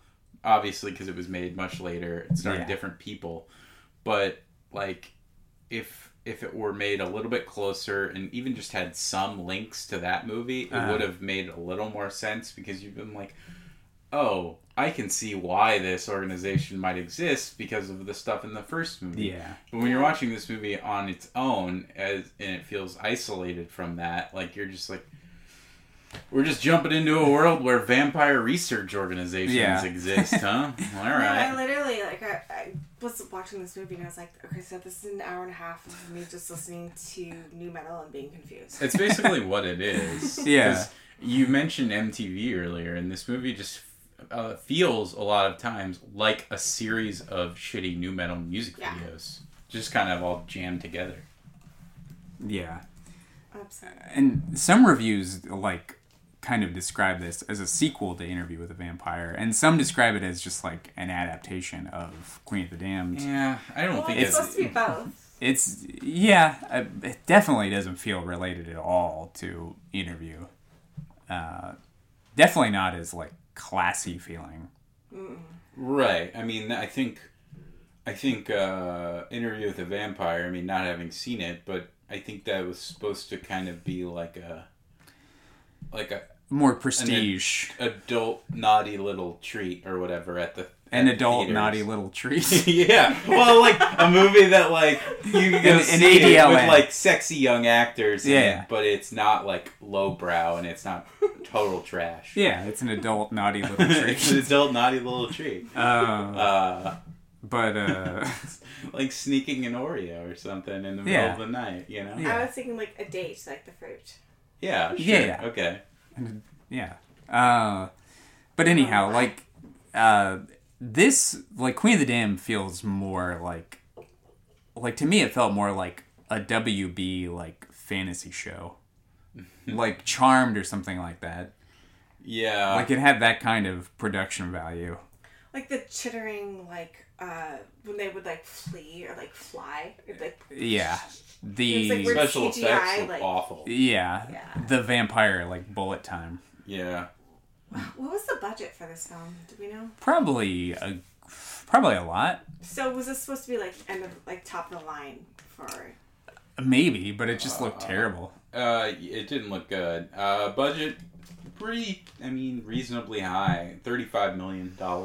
For that time. For that time, That's like it's- mid budget. It's Yeah. probably like a $60 million movie these Yeah. days, And roughly with inflation. I'm not sure on that, but maybe a little bit more, but I wouldn't think that a lot of that budget went to the cast because they weren't super well known over here, yeah, no, that's except probably for Aaliyah.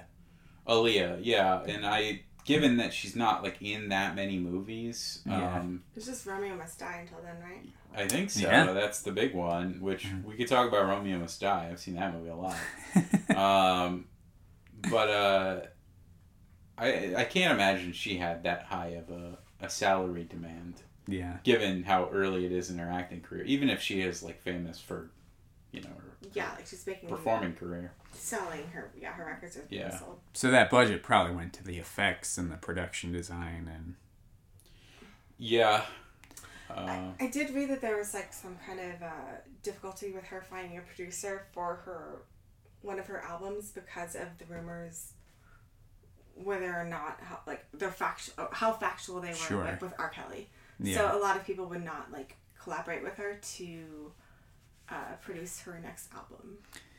Now, what is the rumor with R. Kelly? We can cut this. If you don't wanna talk No, about that it. like they like he produced her first yeah. album called like Age Ain't Nothing But a Number. Creepiest album cover.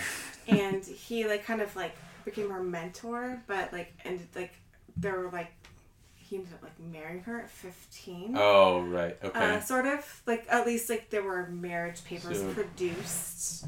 Total grooming proving that, like, situation. Yeah. They got married at this point in time, and she claimed she was 18 at the time, but it was like the date showed that she was 15, and so it was a very toxic and like bad Yeah. situation.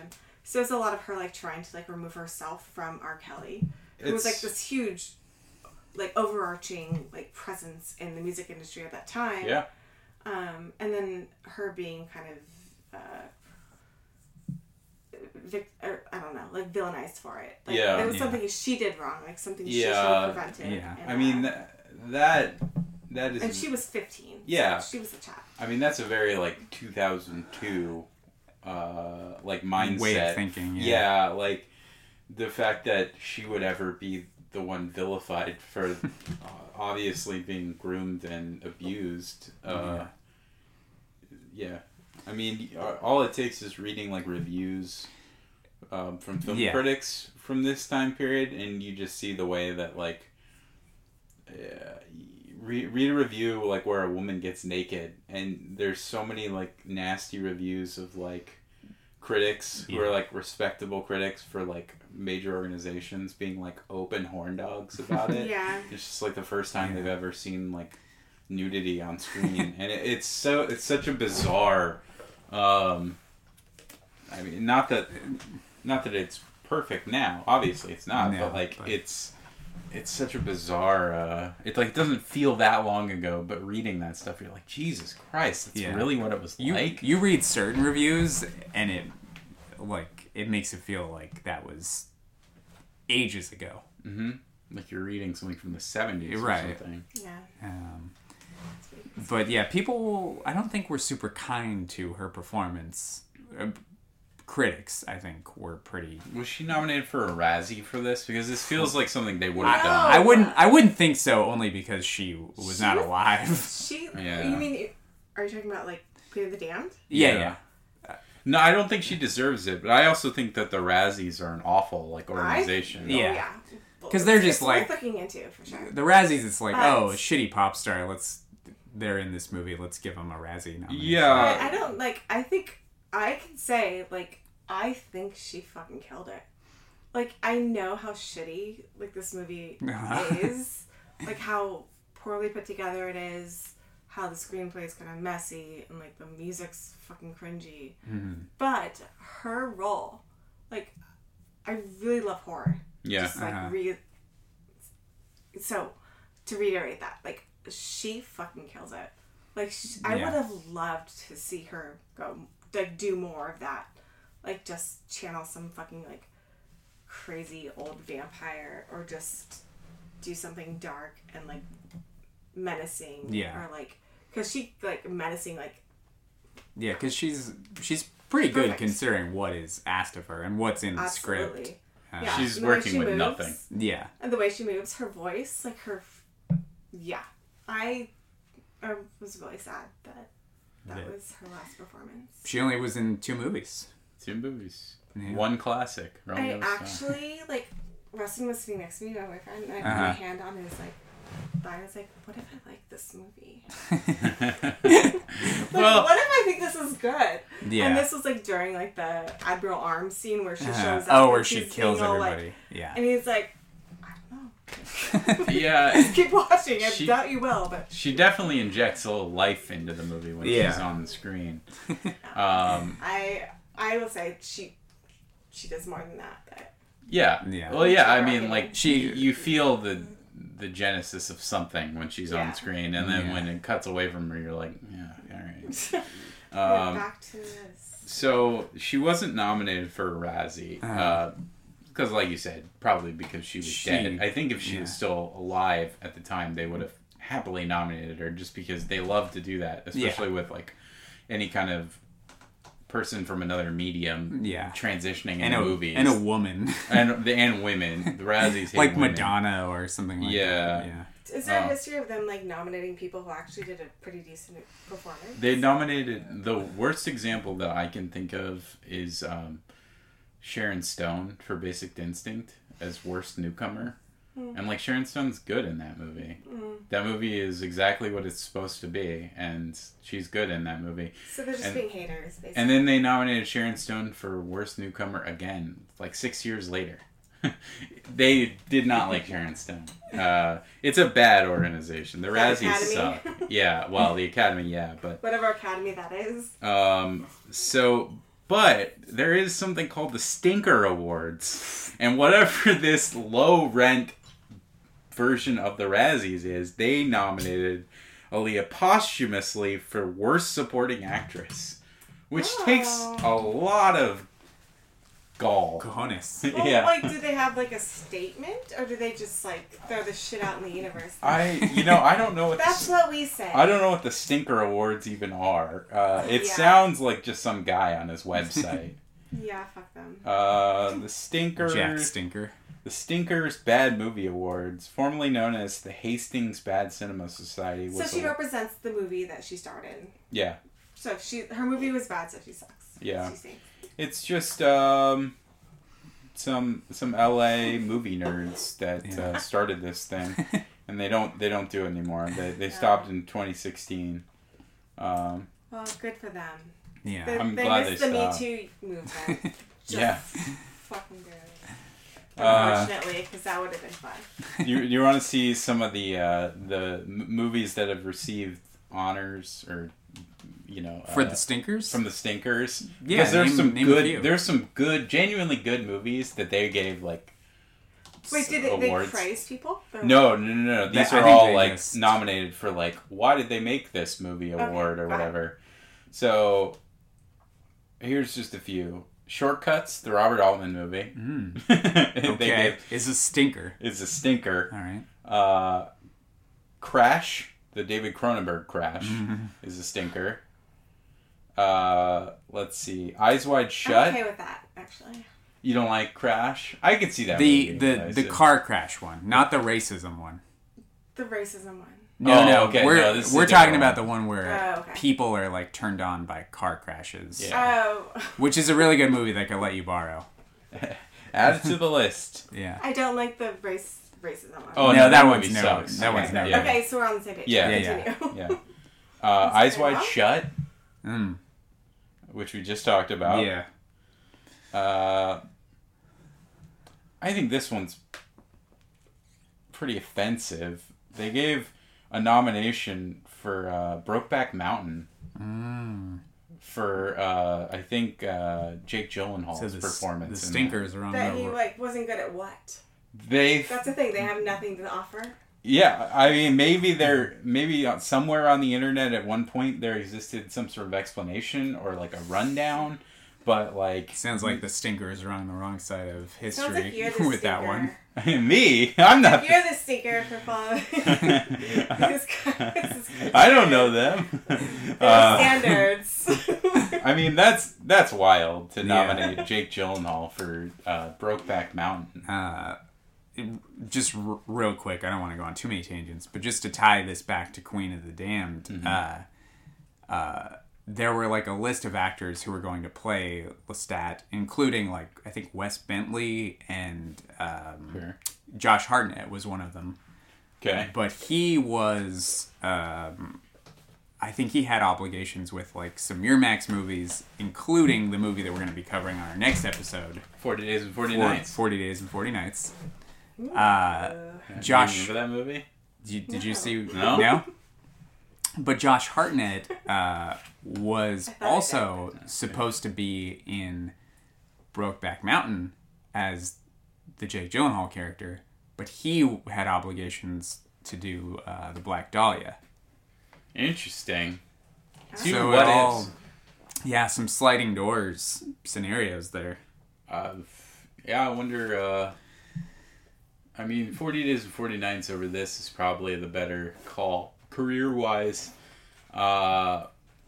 But I do feel like Brokeback Mountain could have been pretty big for his career if he had done it. Because If he people, pulled it off. critics hated Black Dahlia, Yeah. but everybody loved. I- Well, critics loved Brokeback. Maybe Mr. Stinker didn't like Brokeback. This is the Hastings Society or whatever. Internet dudes. Yeah. You know, Yeah. I kind of like Josh Hartnett. He Yeah, gets I mean, a I lot do of too. shit for a lot of his performances. He's not really from in that era. anything now, but Yeah. that's for we can talk about more about Yeah, Josh. yeah, talk about that next next on the one. next episode. Yeah. So let's just really quickly breeze through the Queen of the Damned plot. So The there's rest of it. the rest of it. So there's the big Death Valley show where I read they bust in like 3,000 Aussies. Aussie goths from Melbourne. Like I guess they like went to clubs and were like, "You look gothy enough for our movie. Let's Yeah. get you out here." So yeah, I guess they got 3,000 Australian goths for that scene at the Death Valley show. They bust in there. Yeah, and that's what, Imagine being on the goth Aussie bus. Just being like, yeah. just like the one not goth or whatever. You're just like, That's what I was thinking, like the aerial view of like the concert, where like there are like buses coming in, like cars Yeah. pulling. I was like, what is this? There were so many people there. I thought that was CGI, and maybe it like too. partially was, but they Yeah. definitely got 3,000 people for that sequence. 3,000 goths, Australian goths. Aussie Australian goths. goths. Aussie goths. That's Australia where it's hot a lot. So you really got to commit to being a I mean, goth that's if you're more going to be Yeah. fishnet Australian. than leather, Yeah, basically. that's Yeah. true. Yes. And they filmed that somewhere in Australia, not in Death Valley, obviously. Yeah, Yeah. almost. This whole movie was shot in Australia, right? Which The makes sense director's of the Australian. guy from the birthday party, or Howard. Yeah, we were talking Roland S. about. Howard. Yeah, we were talking about this off mic that there's a lot of like Australian music people in this movie, including Roland S. Howard, who was in the birthday party And then the bad seeds. and the Bad Seeds. Continue. Yeah, so that's what's even crazier is that they know about the existence of bands like the birthday party, and yet he's a new metal guy. Like Yeah. he should have just been Nick Cave. Yeah, This movie's fucking weird. yeah. It's just because it came out in 2002. But that's Yeah, too late. but So yeah, Roland S. Howard is in a scene in this movie. I'm not sure what scene he's in. I just know that he was in the credits. He may have been in the Admiral's Arms.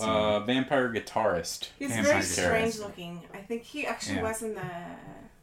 Oh, okay. So he's part of the band. He's vampire guitarist is how he's credited. Okay. So. Yeah. He's got some good solo albums if you like the Bad Seeds and... Birthday Party. Yeah, I would check out his solo albums. Those are really good. Yeah, so there's the big Death Valley scene, which is like the middle of the movie, right? And all of the ancient vampires are pissed at Lestat because he has outed the vampire community as being real. So they're like, oh, I'm going to kill him now. He's also provoked them to do this. Yeah. And then that's also when Akasha shows up and bursts through the middle of the stage and kills all the ancient vampires, right? That are trying to kill Lestat. The ones who are trying to kill Lestat. She kind of turns them into, like, she burns them up and they, like, float into, like, burning embers. Right. If they're not, like, the ancients, they're, like, just, like, random thug vampires that are trying to kill them. And they float into the sky. Yeah. Terrible effects. Yeah. Yeah. Looks really bad. Yeah. And then after that scene, that's when Lestat is kind of whisked away by Akasha and they have their love scene. And then that's also when Margaret Moreau, her character, I don't know what happens with her. She just goes to see there's no her aunt.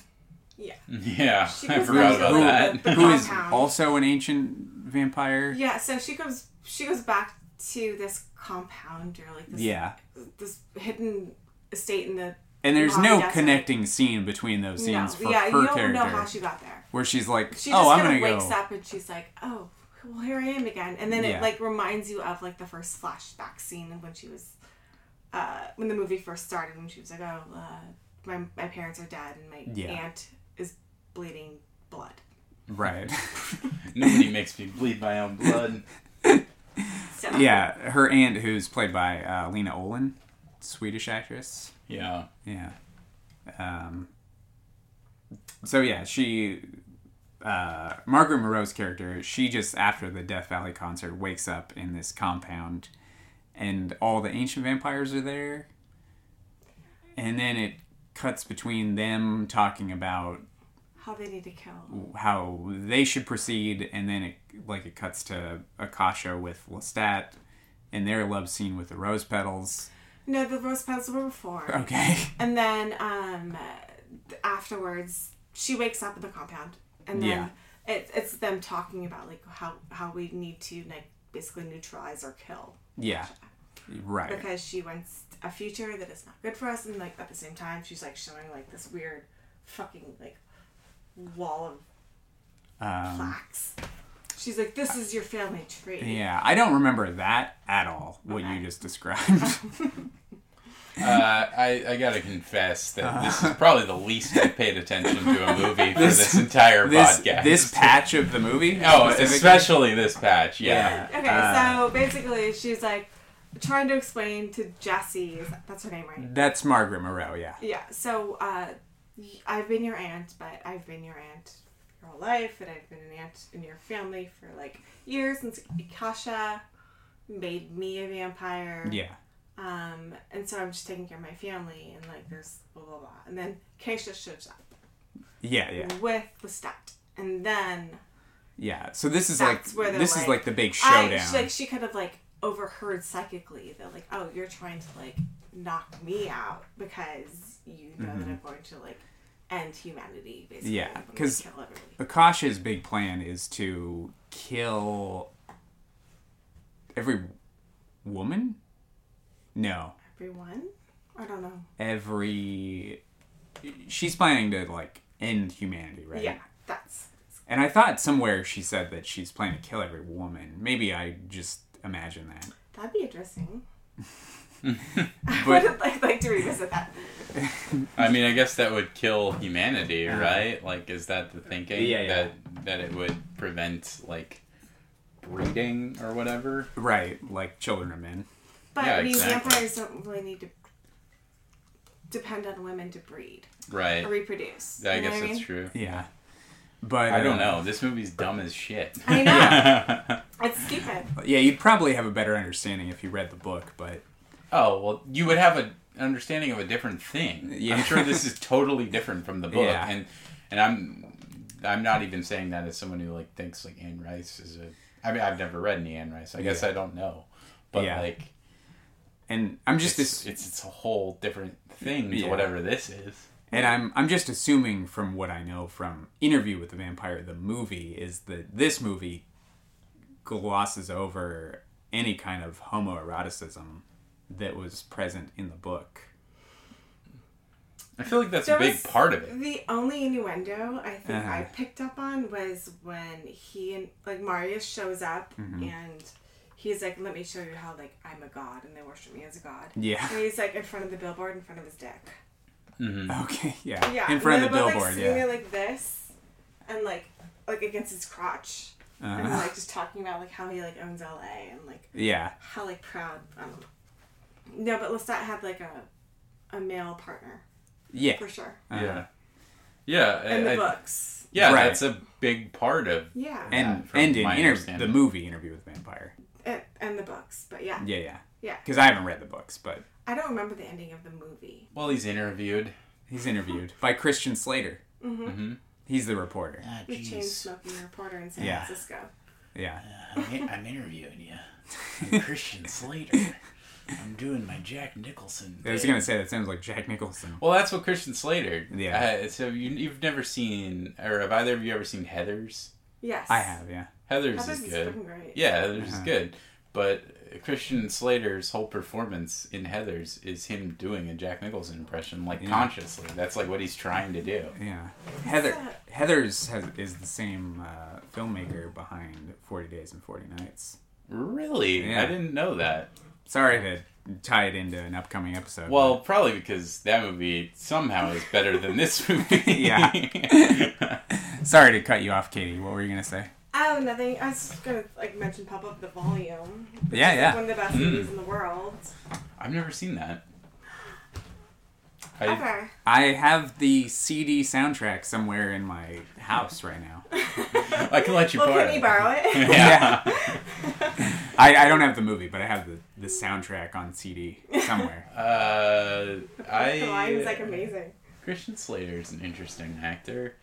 Yeah. True Romance is pretty good. I have that movie. I just bought it on 4K. Broken Arrow is pretty good. I know you're a Broken Arrow boy. Yeah. That sounds like a shitty gang in like West Side Story. The Broken Broken, Arrow Arrow Boys. Yeah. Yeah. So we're so close to the end of this movie. Let's Yeah. let's go. wrap up the Power plot. through. Go. So Lena Olin's character, whose name is I cannot remember. Doesn't matter. Maret? Maret. Is that really it? I That think was it is. I just kind of pulled that. Oh out. yeah, Maret. Maharet. She jumps on the opportunity to After all of them attacking. after like all the vampires, She's very the ancients start to suck on Aaliyah's neck. And Lestat is like, I'm going to kill her. Yeah, And like starts. they get her really weak. Lestat's like going to like do it, and then she was like, "No, let me." And Yeah. then Oh, she yeah. steps in and Yeah. decides to like die for her. Yeah, Because whoever drinks the last of To the last her beat of the heart. blood, the Yeah.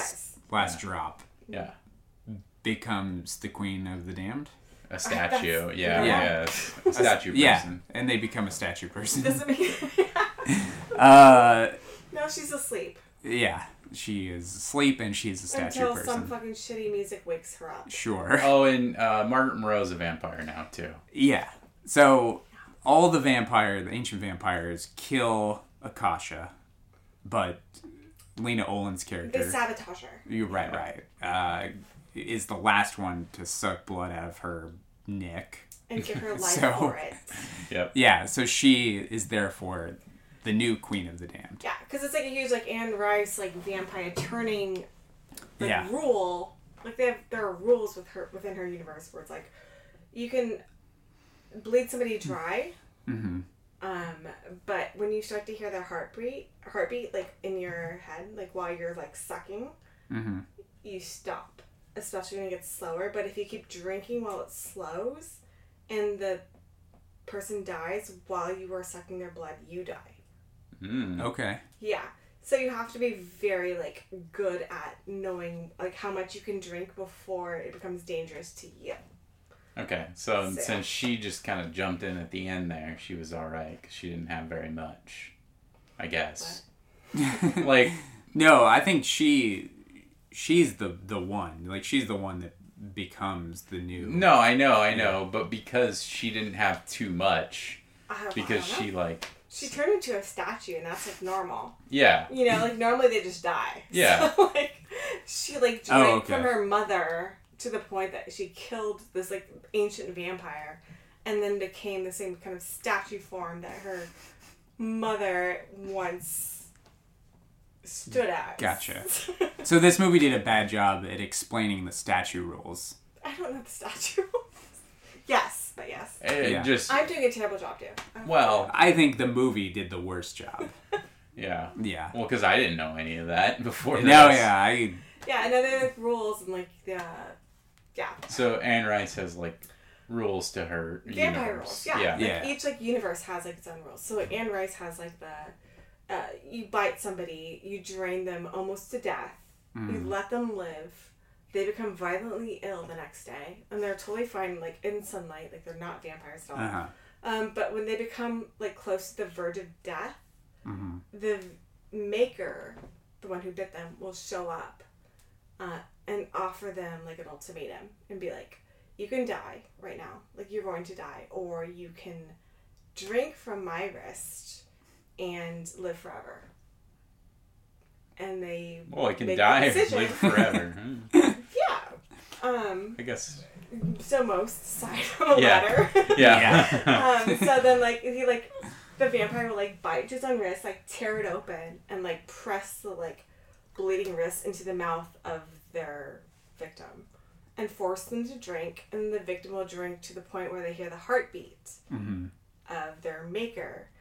And then at that point, the maker usually has to, like, violently, like, tear themselves away from the vampire because they just want to keep drinking because they're, like, drunk and, like, obsessed and just, like, intoxicated and they're like, more. Bloodlust. More! Yeah, blood drunk. Bloodlust. What does he say, like, in Queen of the Damned? Wasn't he like, more? When he's, like, drinking. Yeah. So anyway, so it's like that. And then they are settled down by their maker, and then they physically die, which is, like, brutal. So, like, their body writhes, like, they scream, they cry, they fucking, like, break things, like, they're curling up in a corner because they're dying. And they're going to die. Yeah. But once they die, they awaken and they're a vampire. And their maker's there for them, usually to, like, guide them into, like, the night. Like, explain, like, how to be a vampire or whatever. And I didn't get any of that information or exposition from the movie. But that's not really relevant to the movie. Yeah. I mean, a little bit. It's interesting. It would have been nice if there was some kind of world building in there. Yeah, I mean, that's again where I think if it felt in any way connected to the previous movie, they could have maybe expanded on that or shown us some of that, but they... Yeah, like if the movie wasn't so such a rush job. Yeah. Yeah. I mean, the movie had potential. It just sucked. Yeah. So they kill Akasha, and then Margaret Moreau is a vampire. And that's the end of the movie, right? They go see her mentor, and they go to they give him Talamasca the journal. Vampire in research. London. Yeah, they return the journal, and then they leave. But then Marius shows up after they leave. He's like, "I'm just gonna step inside." So you're like, "Wait, is her mentor okay or not?" Yeah, like because he like was like, "I'm too old to become. I'm too old to live forever." That's what he says. Yeah, I think it's hinted as like that he was bitten and became a vampire, right? Oh, no. No. Oh, that's what I got. No. Kind of like Christian Slater at the end of Interview. No, he was definitely not a vampire. Like her mentor? The guy with the glasses? Yeah, I thought it was basically suggested that at the very end of the movie, they were like, okay, we won't turn you into a vampire. And then they left. And then... Yeah. Yeah, and then, what's his name? Marius shows up. Right. But he doesn't. He doesn't like bite him. I'm sorry. Well, I mean, it like cuts away. We were saying the same thing. Yeah. So so he wasn't turned by Lestat or. Oh right. Yeah, and then Marius shows up. And then Marius shows know. up. Yeah, and then it just is the end of the movie. Yeah, and then they're walking slowly across the London Bridge. I wanted to talk about that ending shot because that goes on Cool stuff. about 10 seconds longer at least than it needs to. Yeah. That shot of them walking on that bridge next to like what, Big Ben? Yeah. Or it takes so fucking long. I'm just like, end it. End it. I know this is the last shot. End it. And it's just like slow motion and it's like 25 seconds of them walking. Yeah. It's so fucking long. I'm totally on board with you. But I kind of had like a weird... Okay, so when they're playing the show, or like when the Lestat's playing the show in Death Valley, he like frequently looks out into the audience and he sees everybody like rocking out. And then he can tell who the vampires are because they're like standing stiller. Like not moving as fast. Yeah. As the others. So it's like very easy for him to like pinpoint like, okay. Yeah. You know, and everybody else is being normal. And I remember thinking that's kind of cool, like because I mean vampires like live longer, like the sense of time is probably like moves at a slower pace, or like sense of eternity is different. So I remember just like admiring that and being like, don't bring that up as something you admire. But at the end, when they're like slowly walking, like, the people are like brushing by them. I remember being like, okay, well, that's cool too. Yeah, Garden State style. Yeah, totally. I mean, that's what that... A couple of years later. That's what that, like, visual reminds me of. Yeah, the, like, I'm moving in slow motion while everything else is happening very quickly around. But again, that's like this is before Garden State, though, right? Yeah, this was 2 years previous. Yeah. Yeah, but again, that's like an idea that they don't do anything with, really. They show it in a shot, but, like... It's never mentioned, and you know, it's like it had potential. I felt like. Yeah, sure. Yeah. Like there's stuff involving the like vampire lore in Anne Rice's universe that they don't go into at all for whatever reason. It just feels like I mean, I guess that's what happens when you shove 2 entire books in a trilogy into 1 hour and 40 minute movie. Absolutely. Right. And apparently Anne Rice disowned the movie and said that, you know, don't see this movie if you like the novels. I mean, I don't know how successful she would be in saying that, because if you really like the novels, you're still probably going to see it. Like, even out of morbid curiosity. Yeah. I mean, I only saw this movie because we started a podcast where we watch every movie that came out in this year. Yeah. Should we talk about the box office and critical reception? Because that's how we always end the conversation. Let's grade it first. Yeah. Let's give it letter grade. We gotta give our final thoughts and give the movie a letter grade. I'll go first. I'm kind of teetering between D- and F on this one, personally. What's your A? We haven't given an A. We haven't provided it. So what's your B+? Monsoon Wedding is the last that's movie. a movie we give a B+. Okay. I just really was not invested in this movie at all. Like,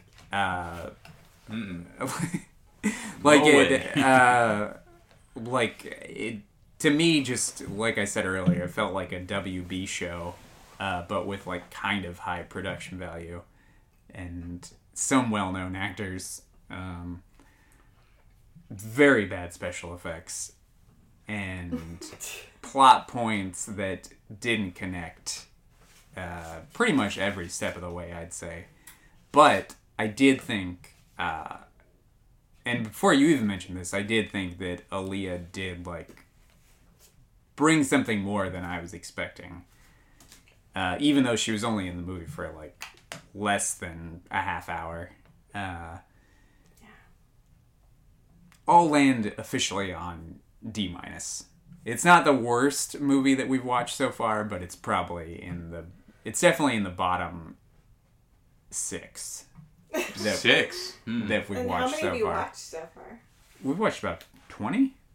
20 something, yeah. So, Yeah. like, low third. Yeah. Like, it's, I'd probably put it somewhere between, I don't know, between Rollerball and Kung Pao. I mean, I have it a bit lower than you, Yeah. so I guess that's a spoiler. Okay. Um, Well, let's hear your okay. final thoughts. This movie's dog shit. It's really pretty, bad. It's pretty bad.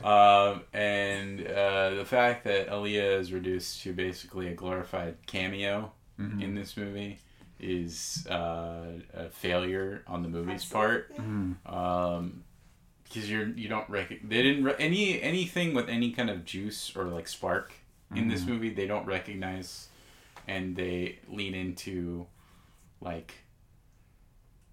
Stuart Townsend brooding and listening to nu metal, and you're just like, I don't want to be watching this. This isn't fun. Yeah. It's largely plotless for like at least half the movie. It's just kind of like vampires vibing or whatever, which maybe that could be an interesting movie. I think like Jim Jarmusch basically made that movie called Only Lovers Left Alive. Yep. And that's certainly a better version of that than what we get here. No question about it. I gotta give this movie an F. I absolutely was not engaged basically from moment one.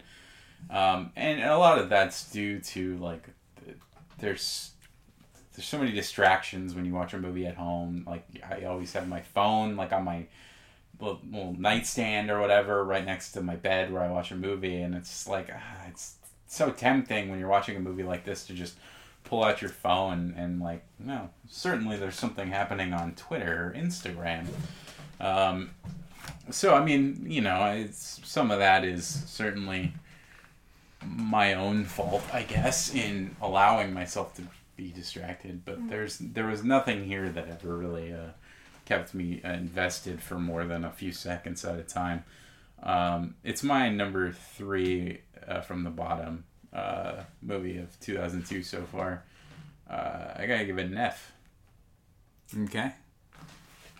I have it above Snow Dogs and Rollerball. Just for reference. Sorry, I was just trying to think about what like my bottom looked like, because my number 1 at the bottom is Dragonfly. After that, it's Snow Dogs. Then it's Rollerball, and then I guess I might be missing one, but then it might be this. So it's probably my number 4 from the bottom. Katie, final thoughts on Queen of the Damned. It was just so unfortunately nu metal.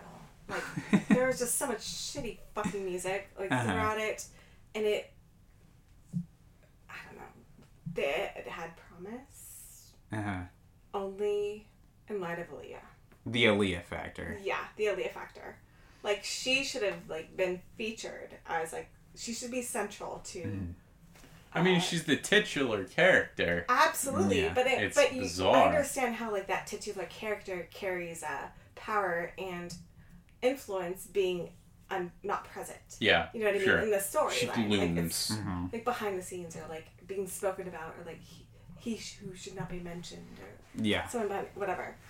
So I kind of like, I thought about it after I formulated the opinion that I was like, this movie's fucking garbage because it should feature Aaliyah more. But I was like, well, maybe the story really depended on her not being present. But I think it was totally on the people who produced this film, the directors, to realize her power and like what she could do and be like, let's redo this. I mean, you're already butchering the source material, yeah, it's already so fucked up. Like, lean into whatever positives you might have. Yeah. And give her a song. Give her a fucking I mean, again, I wonder if like her passing really limited what they felt like they were able to do. Yeah. So maybe there's a version of this movie that could have potentially been better. I seem like it. don't Yeah. see how that's possible. It's a new metal movie. Like, Yeah. It's so fundamentally flawed for me. It's the worst kind of time capsule movie because Yeah. it's 2002 or 1 or 2000 or whatever, whenever Yeah. it was filmed. Yeah. That has just like the worst music. Yeah. Absolutely. The worst.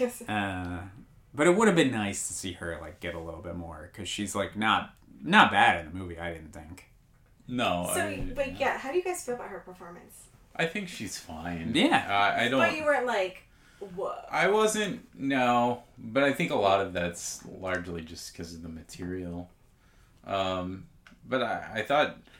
I never was watching it and was like, oh my god, what an embarrassing performance. Unlike like Stuart Townsend, who comes on the screen, you're like, holy fuck, get off the screen. Like, I don't want to see this guy anymore.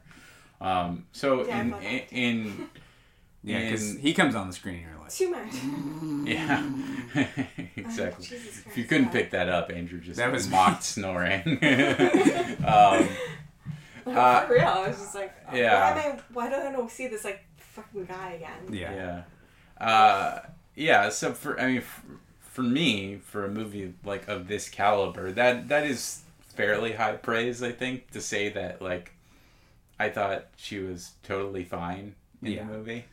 Because it's a terrible movie. I think there's a ceiling. Awful I think movie. there's a ceiling on like how good a performance can be in a terrible movie, but maybe that's not true. I don't know. But what would create that ceiling though? I guess it just depends on why the movie's bad. That's my name. Okay. So, I guess it's just her that basically raises it from an F movie to a D- for me. Do you have a final grade, Katie? Well, I've never graded a movie from 2002. So I'm going to Whatever you say is fine. I'm going to refrain from grading and like maybe collect more data. Okay, that's before fine. I grade. So it's just Dan and I. D- and F are the official Sure. grades. So if I'll go high D. ID, Heidi. ID, not a D plus. Like a 64. Okay. Okay, that's fine. Wait, So- is that a D? Yeah. I think a 66 would be a high D. 66. 66. That just reminds me of the Rollerball episode because we talked so much shit on Rollerball, and then Chris was like, I'm leaning towards like D, and at the end I was like, really? And then you were like, don't make him change his grade, and I was like, really a D? But we settled on. He settled on D, I think. Yeah, I think we swayed him, if I remember. Maybe right. we swayed him like to a D- or something. Yeah. But we all said F on that one. But That's still my least favorite movie of 2002. I think like maybe on the next episode, the March one, we'll have to like yeah. recap our lists. Yeah, we for could the do year a so we could do a far. recap for the This year. one's running a little long for us to do that now. Yeah, we'll do it on the 40 days episode or the home video edition. Yeah, maybe the Yeah. home video one. That would be Yeah. good. Well, then I guess we got to get through the box office and then the that's it, critics, right? critics Yeah. segment Yeah, too. So this movie we already talked about had an estimated budget of $35 million. Mm-hmm. It did open number 1 at the box office February 22nd. It grossed $14.7 million, so I guess not bad. Yeah. And then it didn't really perform all that well after that though. So let's see. It ended up grossing 14 in the first weekend, and then it made $30.3 million in the States. And then added another 15 internationally. So it made $45 million, which not that, I mean, I guess it made its money back, but, Yeah. but considering you gotta factor in like marketing and all that stuff too. So not that great. Not a juggernaut. Not a juggernaut, but also not a bomb either. No. The other thing we do on this show is we play a game at the end where Andrew usually, and then our guest, because I always am kind of like the arbiter of this. The moderator. The moderator, yeah. Try and guess the Rotten Tomatoes critics score for this movie, for whatever movie we're doing. Mm-hmm. So, you know Rotten Tomatoes, like that website, pretty well. Okay, so then you know how it works. Mm-hmm. So, what do you guys think this movie scored on Rotten Tomatoes? 17%. Okay. Is that a guess? Mm-hmm. Okay. I was thinking pretty low too. I was thinking somewhere around like maybe a little higher. I was thinking somewhere like 28. I'm just kidding until I know the score already. It's you 17, know the score? Yeah. Oh wow. Did you just like look at it right now? No, I like watching just like the movie. It's probably like everywhere on the like internet. I researched the movie. Yeah. I'm gonna like talk on a podcast. I know that like this part is coming, so I try not to look at it. I think that's a thing we're gonna have to tell future guests Yeah. to not look up, because we didn't tell you. No, and that's our bad. But there is another game that we also do, which is the Cinema Score, which is Cinema Score. Audiences at random locations are polled after leaving the movie what grade they would give it. You know, just like we just gave it, and so it's letter grades. So this is the audience opinion of this movie, basically, according to Cinema Score, which is just some sort of research group that does this for fun, I guess. Do we have a number for that? So that's not a number. Andrew always looks this up, so I get to guess on this part too. I'm the moderator for this one. I've pulled it up. I haven't looked at it yet. I see that it's here. Okay. So I got it right here. Got it. Also, if you just Google like the movie you're going to be talking about, it's usually like Rotten Tomatoes comes up like right. Yeah. Or like even the Wikipedia page if you want to know like it'll like it's right there. Yeah. Cinema Score is a little harder to find. So Cinema Score, this is great. Okay, so what's your guess? Okay.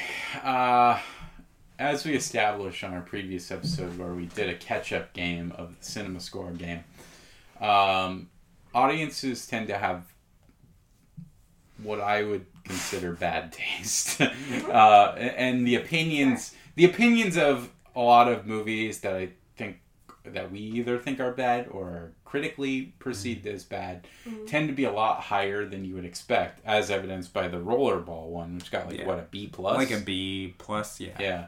But the CineScore, so the people who are participating in this are people who are cinephiles. Just regular folks. They're just people who went to see it. So I think that's why. Like anywhere in the country, they're walking out of the theater, and then members of this research group random are like, moviegoers. Opening weekend. If you mentioned that, I'm sorry. No, it's okay. So knowing that, people who went to see this movie, I think, are more likely to give it a higher grade because they were already in on whatever the concept was. Like they were like, oh, that sounds cool. Whereas me, I had never seen this movie for 20 years. Mm-hmm. I had no intention of ever seeing it, and then we did this podcast and we saw it. So of course my opinion is going to be different than person who went to go see it opening weekend for whatever reason. All that being said, I'm going to go with the B+. And I was thinking pretty close. I was thinking of B. For Queen of the Dam? Yeah, for Queen of the Dam. This is what like the general public. Opening weekend. Like just some guy. Random place. Or some gal walking out of the theater in Ohio gets approached and is like, what grade would you give this movie? In like a vampire, like Bustier or something. Like, they overwhelmingly... Yeah, so like Anne Rice fans aren't rushing to fucking theaters to the point of like just people who were okay. So B+. I said B, right? Sure. I'll say a B. Katie? A-. A-, so pretty high. This one got a C+ from viewers. That's kind of low for one of these. That's like pretty low. Yeah. That means people didn't like it, I think. Because we did a bunch of these last week, and most movies got B- or higher. Yeah. Yeah. Unless they were like good movies, in which case they got really low ones. Really low scores. Because people were like, what the fuck is this? Like the Solaris remake, which got an F. Yeah. So that's pretty much it. I think that's everything, right? We did the plot. We did the general consensus. We did the cinema score in the Rotten Tomatoes game. Yep. I think that's pretty much everything. Vampire movies. Oh, yeah. sure. Like favorite ones? Favorite. Okay, so this is a vampire movie. Do we have any good vampire movies to talk about? We said like top 3, right? We're gonna talk about them or just like list them. Yeah. What are our top 3 vampire films? Should we stagger it, or should each one of us go? I mean, I don't necessarily want to like talk in depth about it. Yeah, but we can rattle them off. So Lost Boys is like Sure. Mm-hmm. the one that hooked me Sure. when I was a kid. Mm-hmm. Let the Right One In Mm-hmm. is probably my favorite. And You have a third.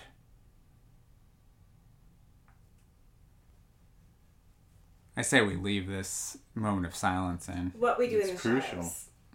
What We Okay. Do in the Shadows? Okay.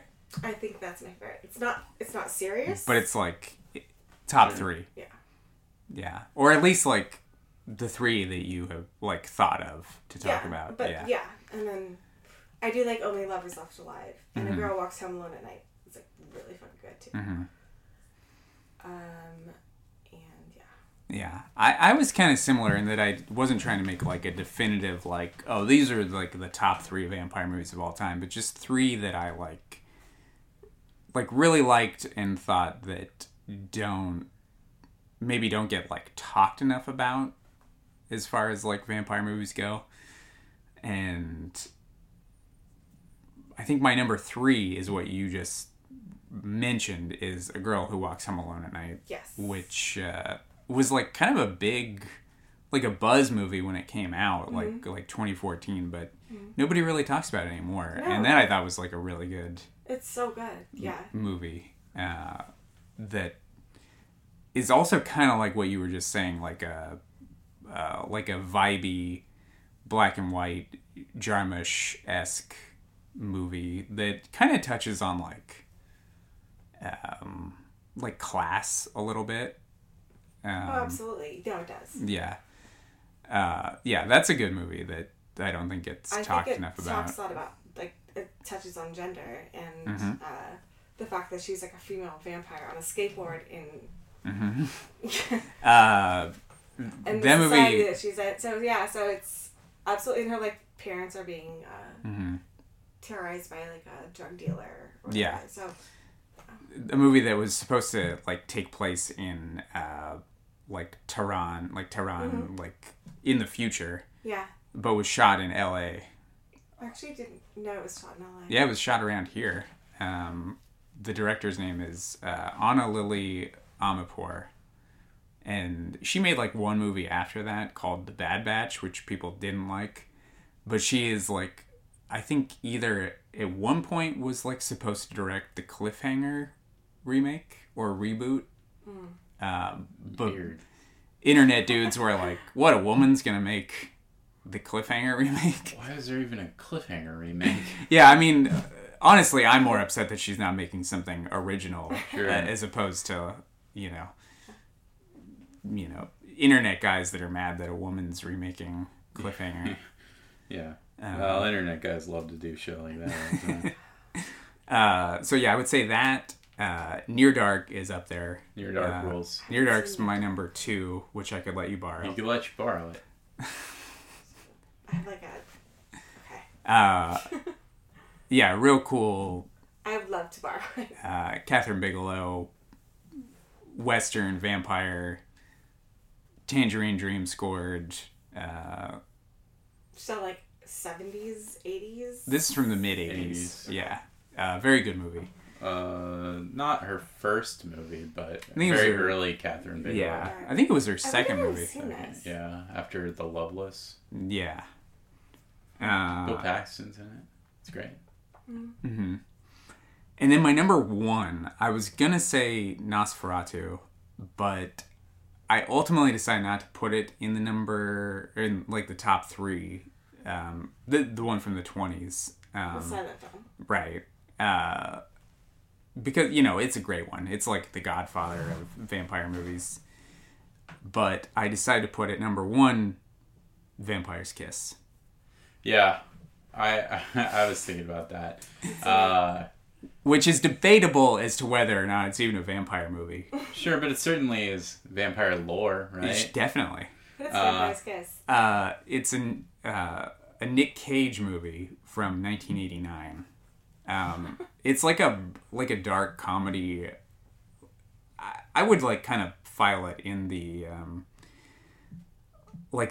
what I refer to as the yuppie nightmare movies, like After Hours and movies like Something Wild, like dark comedies about straight-laced yuppies who get thrown into.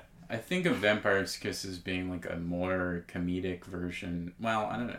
Yeah, more overtly comedic version of like American Psycho. Mm-hmm. Yeah. So like the yuppie culture. Yeah. So it's like one of those movies, but it includes the most insane, avant-garde performance by Nicolas Cage. The ultimate Nick Cage performance. He goes for it.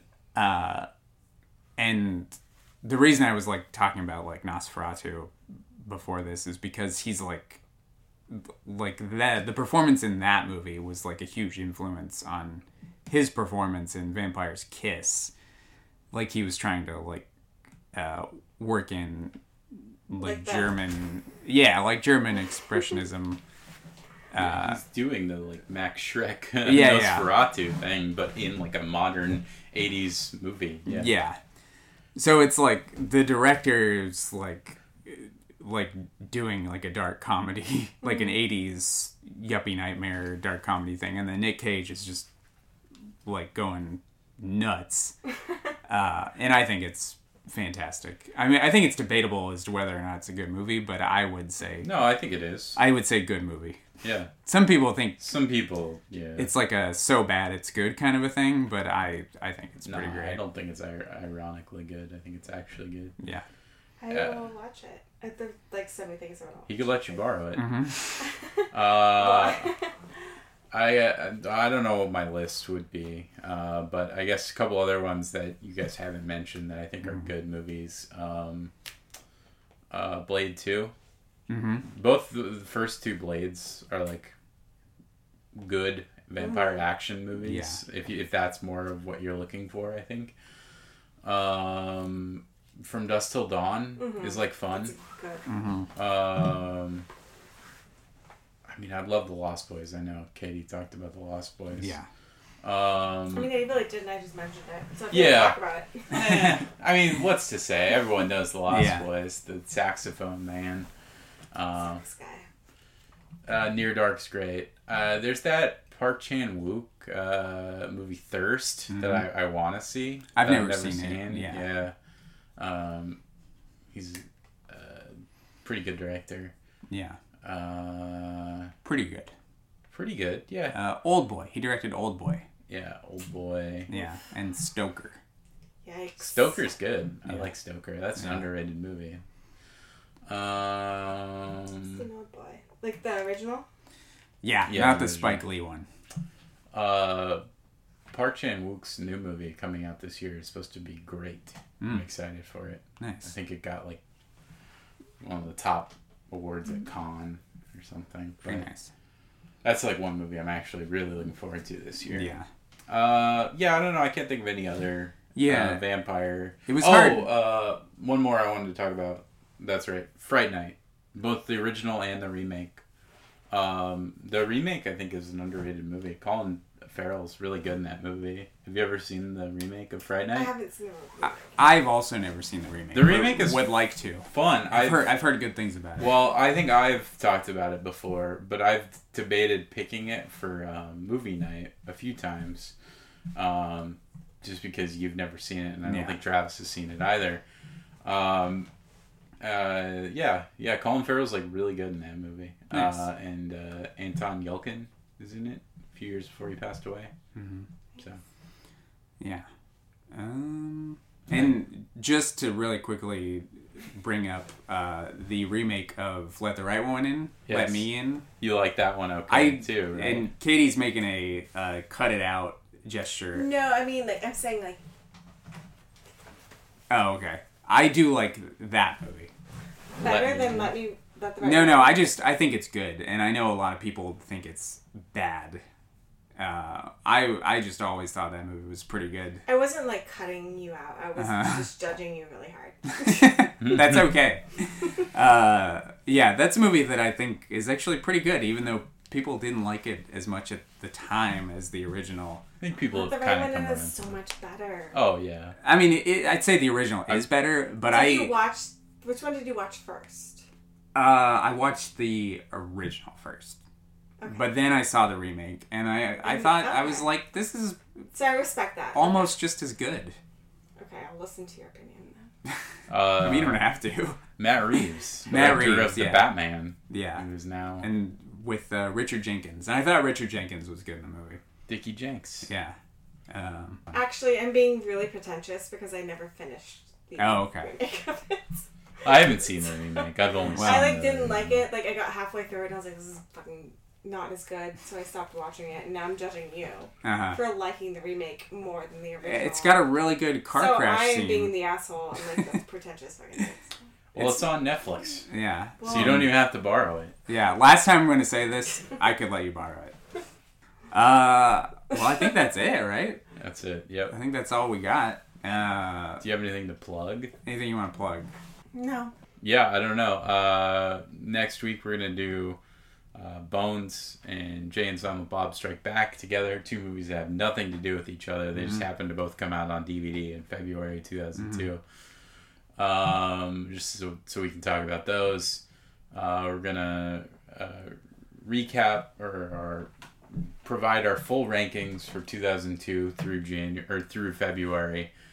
And then I'm going to put out the March schedule, of which we have guests lined up for, honestly, most of those episodes, Yeah. I think. And there's some good stuff in March. We kind of went over it a couple episodes ago, but I'm going to put it up on Instagram so that people can, see the full list.